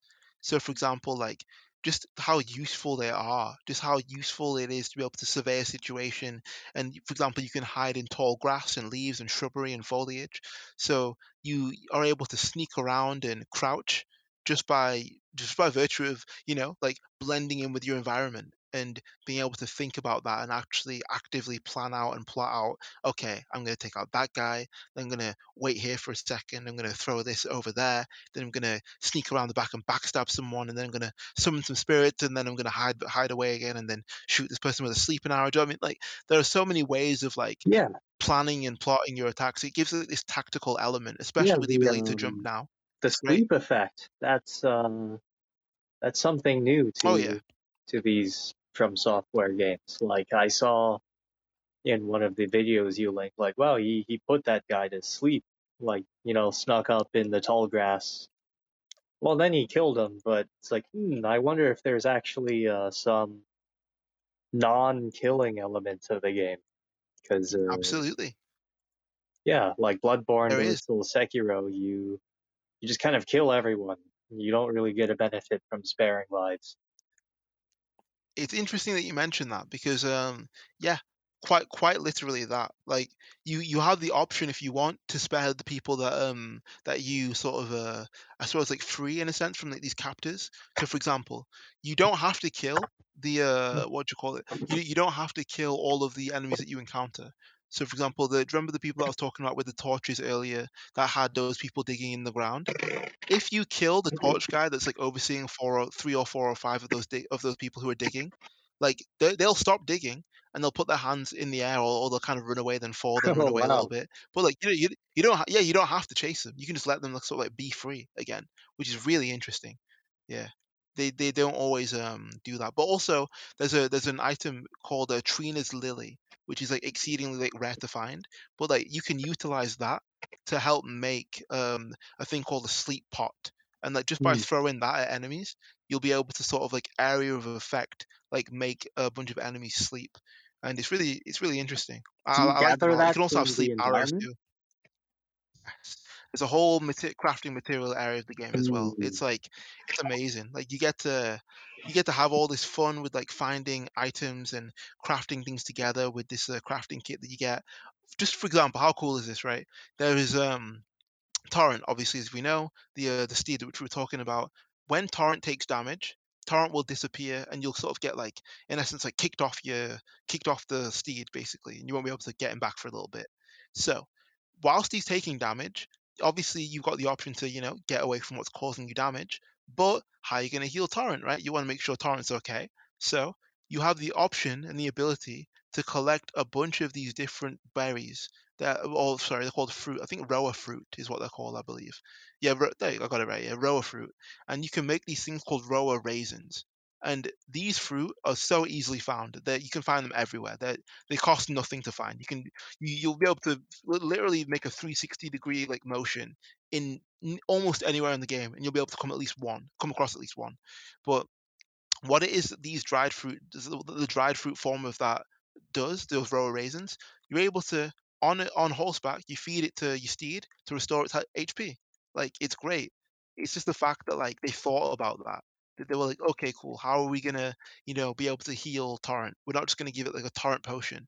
Do you know what I mean? No, they're gonna help tie it into the world. They're gonna have these raisins that come from these berries that you can make because you get a crafting kit from this character. Like it's all tied in so nicely, and that's one of the things which I really appreciated about my time playing. The fact that like they gave you the option to have options, that they gave you the ability to, if you have so many of these fruit, you can even sell them back to the vendor who first gave you the crafting kit. You can make some money off that. You can obviously, I think they go for like they go for, I think it was it like 10 runes, which is like the currency in that world or something like that? I think so. But I ended up collecting a bunch of them and selling them back and making a few hundred runes just by doing that for free, basically for fun, free money basically. And I could spend that on level up points. I could spend that on the smithing stone shards, on smithing, which I do with the smithing stone shards, which would help me, put my weapons even stronger and get +1 on those. It was wonderful just to see all the mechanics work together so well. It was great. Okay, that's yeah. Really looking forward to Yeah, trying it myself when you it's absolutely. I when think you'll have a good it's time. Yeah, we'll definitely talk about this again, like February 25th. Like yeah, when it comes out, I'm gonna get it, and then yeah, yeah, we'll have a really good time. There's a bunch of things which I didn't get to mention, but like we've been speaking for a while, so I think we should wrap this up. But yeah. yeah, anyone who's played the network test, or even anyone who's watched some videos, like they'll know that like we've missed out on talking about a lot of different things, a bunch of different bosses, crafting materials, cookbooks, some other consumables, some more multiplayer items, some other areas of the game. Yeah, all sorts of different things. But we'll get to that when we have an extended discussion in the future, I'm sure. But yeah, my main closing thing is just be excited for this game because it is an amalgamation of their development as a studio and their ability to just, learn from what it is that they've made thus far. And if this is what it is that they've made as a culmination of all of their skills and all of their abilities, I'm really excited to sort of like pick my way back through their prior games in reverse because we're not talking about all of the rest of the Soul series now, but me just as a person who's interested in these games now, I think it'll be really fun getting to play those. Hmm, Yeah, right. definitely.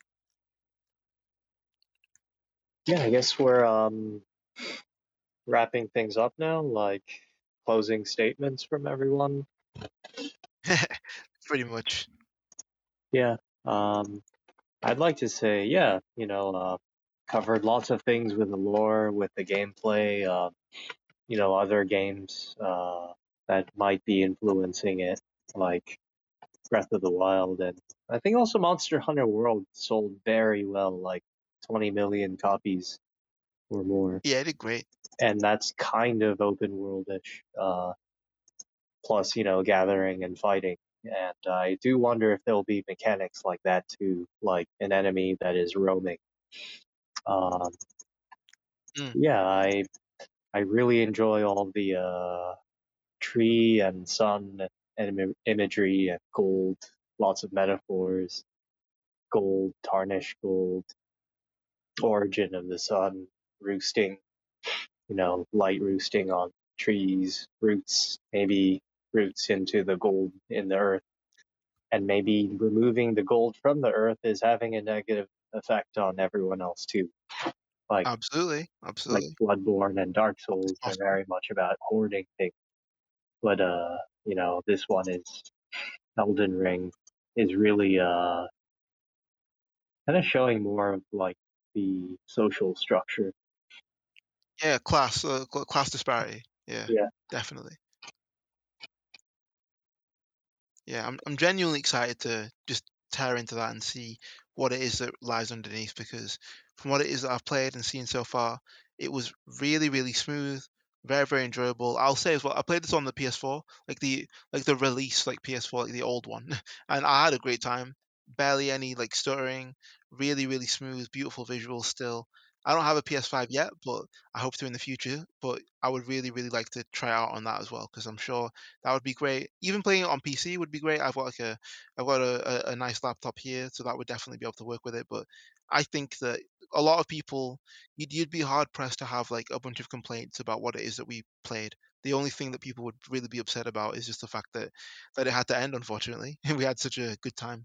But yeah, like I think if anyone wants, they should definitely check out a few different YouTubers who've spoken about these games specifically. So I'm just going to mention a couple now very quickly. Really, really good YouTuber, obviously. Vati Vidya, very, very well versed in terms of Souls knowledge. Really great production quality on their videos. Definitely check them out. They released this one video. If you want to just Google it whilst I'm talking to queue it up, it's called A Magical First Playthrough of Elden Ring.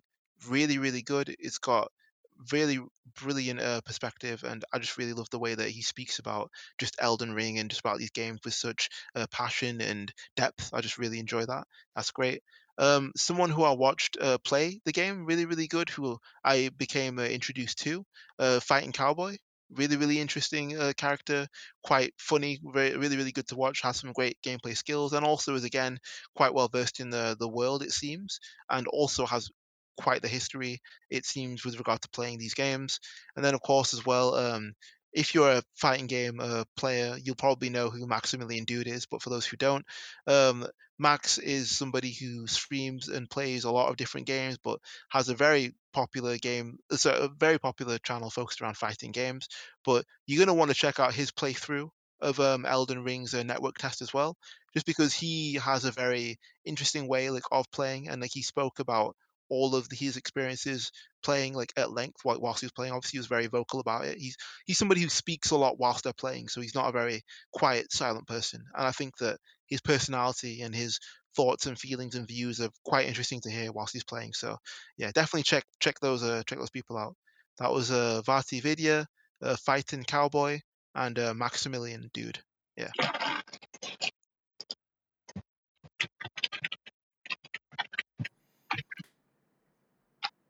Cool. Yeah. Richmond, do you want to close this out? Yeah, let's close it out. Oh, sorry, I was muted. I was actually about to ask Sean if he wanted to say anything else. Um, Hmm. yeah. Oh my God, we covered a lot, but yeah, Sean, do you have anything? Yeah. I'm not gonna add real quick. I mean, um, I mean, for me, I'm very. I mean, I feel like I've always been very interested in kind of seeing how the From Software games play out. I personally, from a gameplay perspective, didn't really enjoy like the Demon Souls Dark Souls one. Like it doesn't like it's fun to watch for me, and it's fun to watch all the detail. But like as they've done like Sekiro, which I did enjoy playing, um, and then as they're kind of expanding and refining their formula, I'm all like so I'm I'm now kind of this is the convergence of From Software developing out a more refined set of gameplay that I'm a little bit more interested in, and then the theming and the lore, the way they're presenting it, the way that they're building it, sound like, and I'm not even a big fan of open worlds either. So I feel like From Software is combining a lot of things that I ordinarily do not enjoy, like playing myself. I'm excited to see how they all come together. So this will probably be one of the first ones where like I'm playing it on release day, whereas the other Souls games I watched a lot of people and consumed a lot of the content from other perspectives before trying it myself. And Sekiro is the only From Software one that I've actually beaten. Uh, Dark Souls is just I'm not as into the punishing gameplay, although I like watching people play it. So this is one where I'm actually pretty excited about the theming, and I'm also like looking at their approach to open world design, and I'm hoping that they can break the mold a little bit, like get us away from the derivative open worlds that I think have been like the point the idea being that I think that they've created a world that is actually designed to be explored and that each piece of it is carefully placed, versus like a lot of open worlds just kind of having a lot of open space to have open space, but there isn't really anything notable in between them.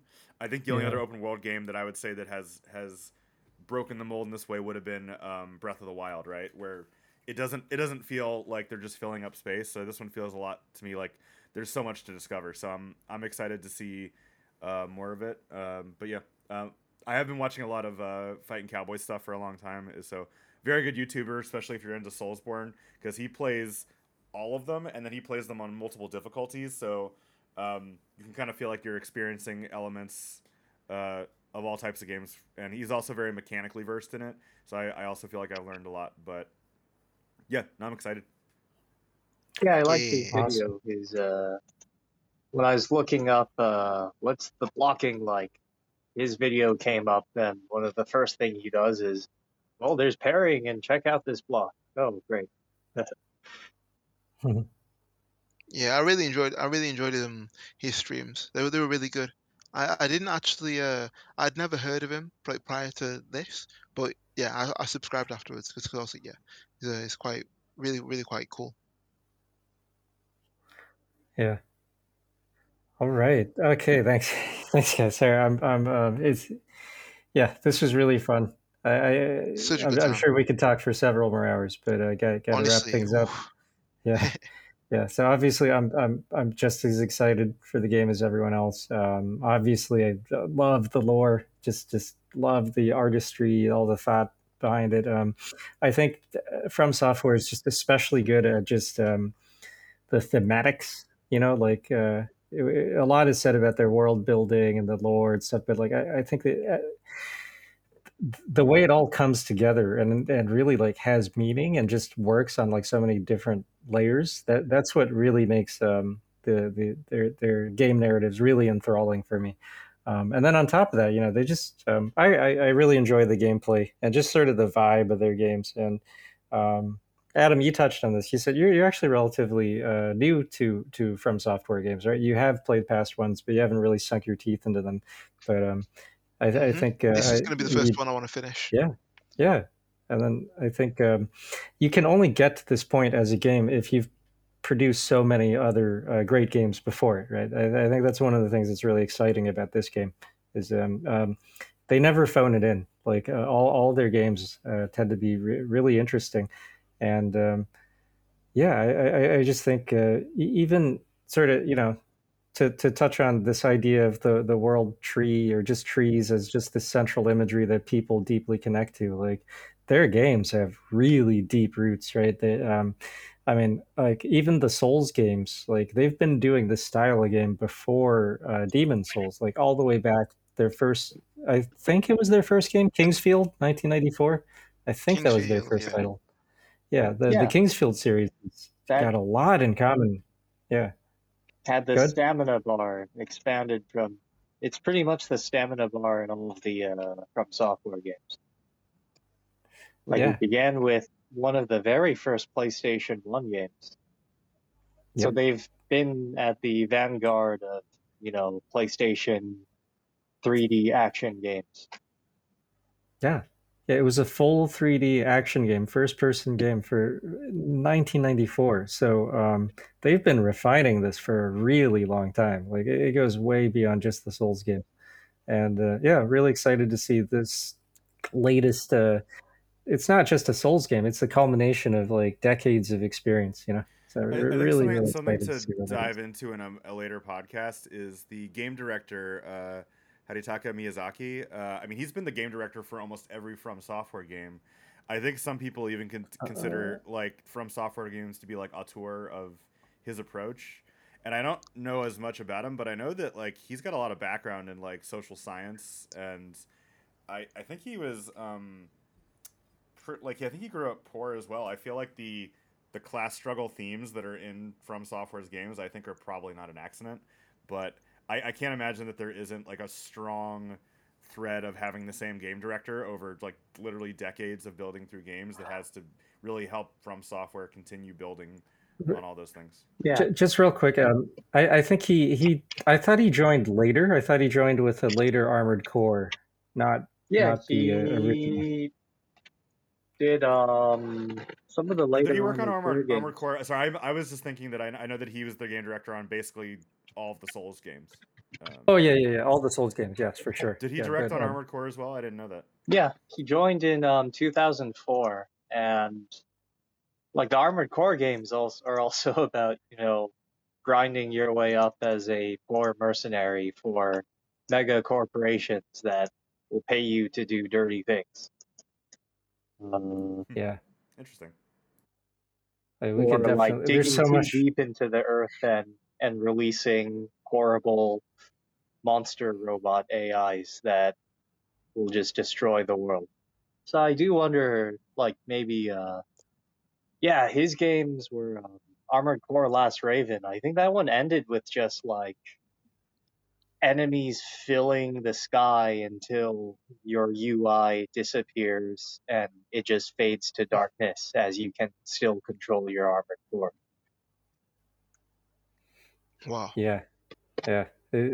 He's had these really subtle but like visionary, things in his games for a long time. Oh man, Sean, this is a whole can of worms. This is a whole other podcast now that you've I opened. know. Yeah, sorry about Just that. real quick. Chad. You mentioned, I'm looking it up. He does have a degree in social science, and notably, he used to be an account manager for Oracle, for the Oh. U.S. Corporation Oracle. So Hmm. that's maybe that's where a lot of his unrest and um, His just feelings and thoughts. Yeah. yeah, I just feel like it briefly when I like short bios I've seen of him and like reading some interviews where they're like, oh, this is Miyazaki and here's what you know about him. Like it just feels like so much of his background, and I'd be interested to learn more about um, him growing up because it seems like a lot of these themes are very deeply instilled uh, in him. I mean, people are a product of their their circumstances. yeah, Environment, I think, absolutely. but it's more just to say that I think that there is something special about having a game director that is consistent over the entire series of games, and I oh think yeah, that there is an element of strength and probably I don't know if we would be getting games this good and this refined if they'd been changing game directors. So I think that like From Software has really been very consistent over the years. Like really, like I feel like they've never really been considered a AAA developer until recently, which is kind of interesting. oh Um, yeah, they've been considered AA for a while, but they're probably one of the most influential in the industry now. I'd say they extended yeah. the 90s 20 more years. They they kindled the flame for Yes, another cycle. kept on doing it. 'Cause, Yeah. Kingfield did come out before Chrono Trigger. Like, they've been around.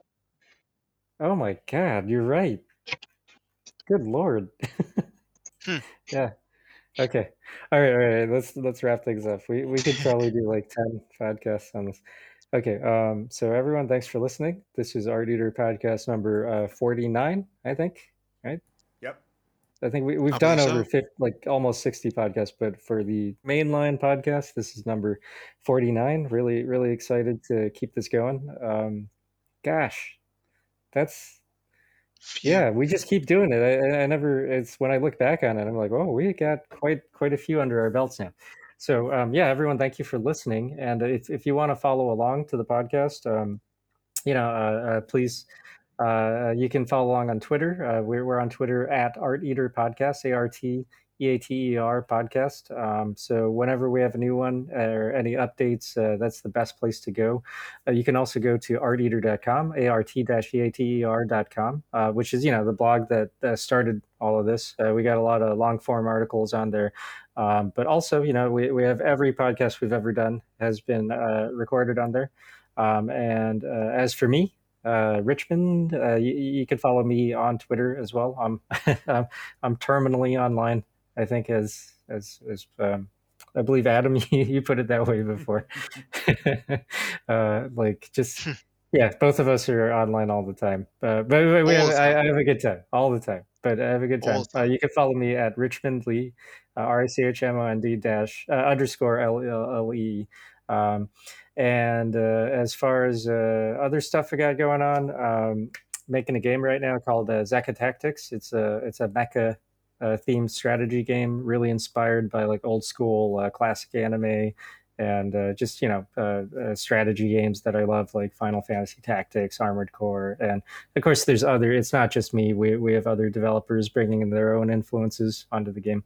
But if you want to follow that, it's you can follow on Twitter at Zeka Tactics, Echataticcs, Zeka Tactics. So yeah, really excited to be working on that, and really glad to be recording with you guys. Every week or every other week. Whenever we can get together, it's a really nice way to really like just consolidate my thoughts about stuff. Because I mean we'd be talking about this stuff together anyway, so it's nice to actually just sit down and record it for posterity and be able to go Oh, back and be like, absolutely. yeah, get inspiration from it. Yeah, You kind of get to like relive it in a sense as well. I like it a lot, especially when you've yeah, got the opportunity to learn and stuff. Because like obviously you all dropped lots of really cool gems, but like I really was enjoying what it is that you're all saying about like the aspects of how it is that these concepts tie into religion in different ways and stuff like that and history. It's always fun, always a pleasure. yeah. Yeah. Please let the listeners know what you guys are up to, how they can follow along. Sean? Oh, yeah, I'm Sean. I edit the podcast. You can follow me at Daborsk, Daborsk. Um, since I lead the design teams at NZXT, I talk a lot about PC gaming, which is very relevant for most of the things we talk about on this podcast. But I do talk about that a lot.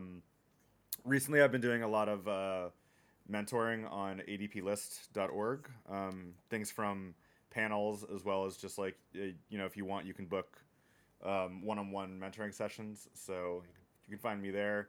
I am still kind of messing around with learning about streaming. I haven't. I've been kind of busy, so I fell off. But I will be continuing to post videos for anyone that will watch to my YouTube, which is Daborsk Plays Games. It's like literally that on YouTube. So I'll probably be once Elden Ring comes out, I'll be playing there. I am Nice. playing through Enslaved as well, Yeah, which I have recorded a lot of ones, but I haven't released any. So enjoying that quite a bit, and then I'm also slowly playing through all the Halo games. I'm probably gonna start playing nice.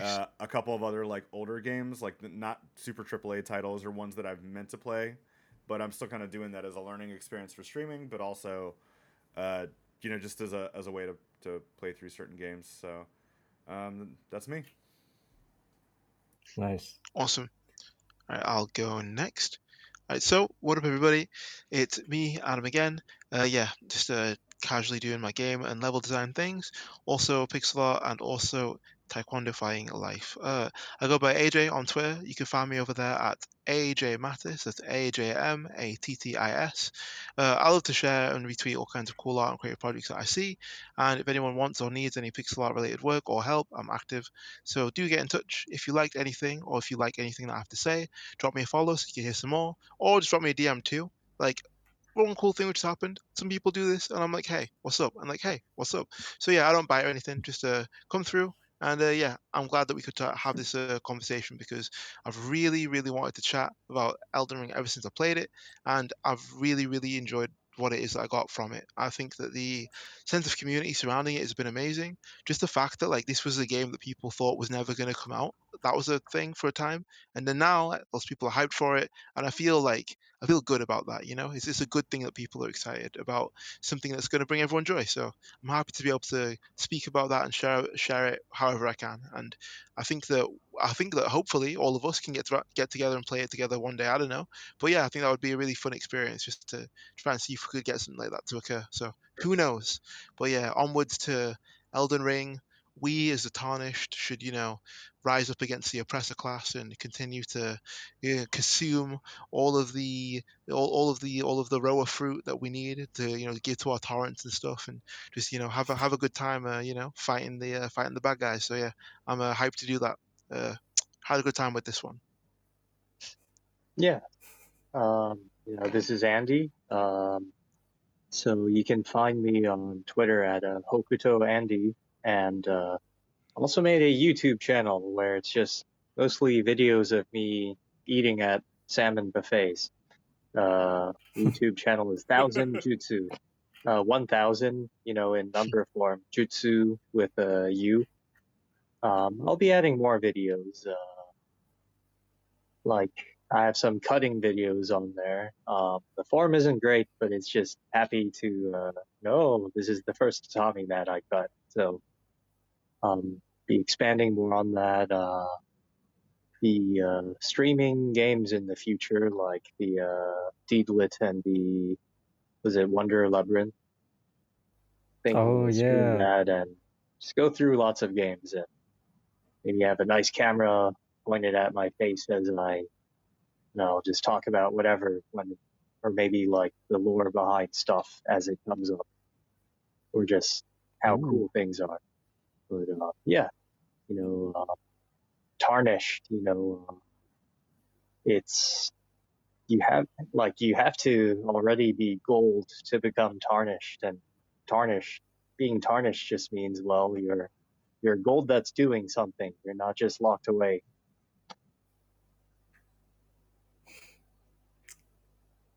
That's beautifully put. Yeah. Very, very true. Everybody Yeah. has value. Never let anyone tell you that you're tarnished. You know what I'm saying? Like, know that Yeah. you have something beautiful to offer to the world. And like we said before, with regard to how it is that gold is composed, everybody needs somebody, and nobody can be gold on their own. So never forget that. There you go. Indeed. All right. Stay safe, everyone. Yeah, absolutely. Take care, everybody. Later. Peace.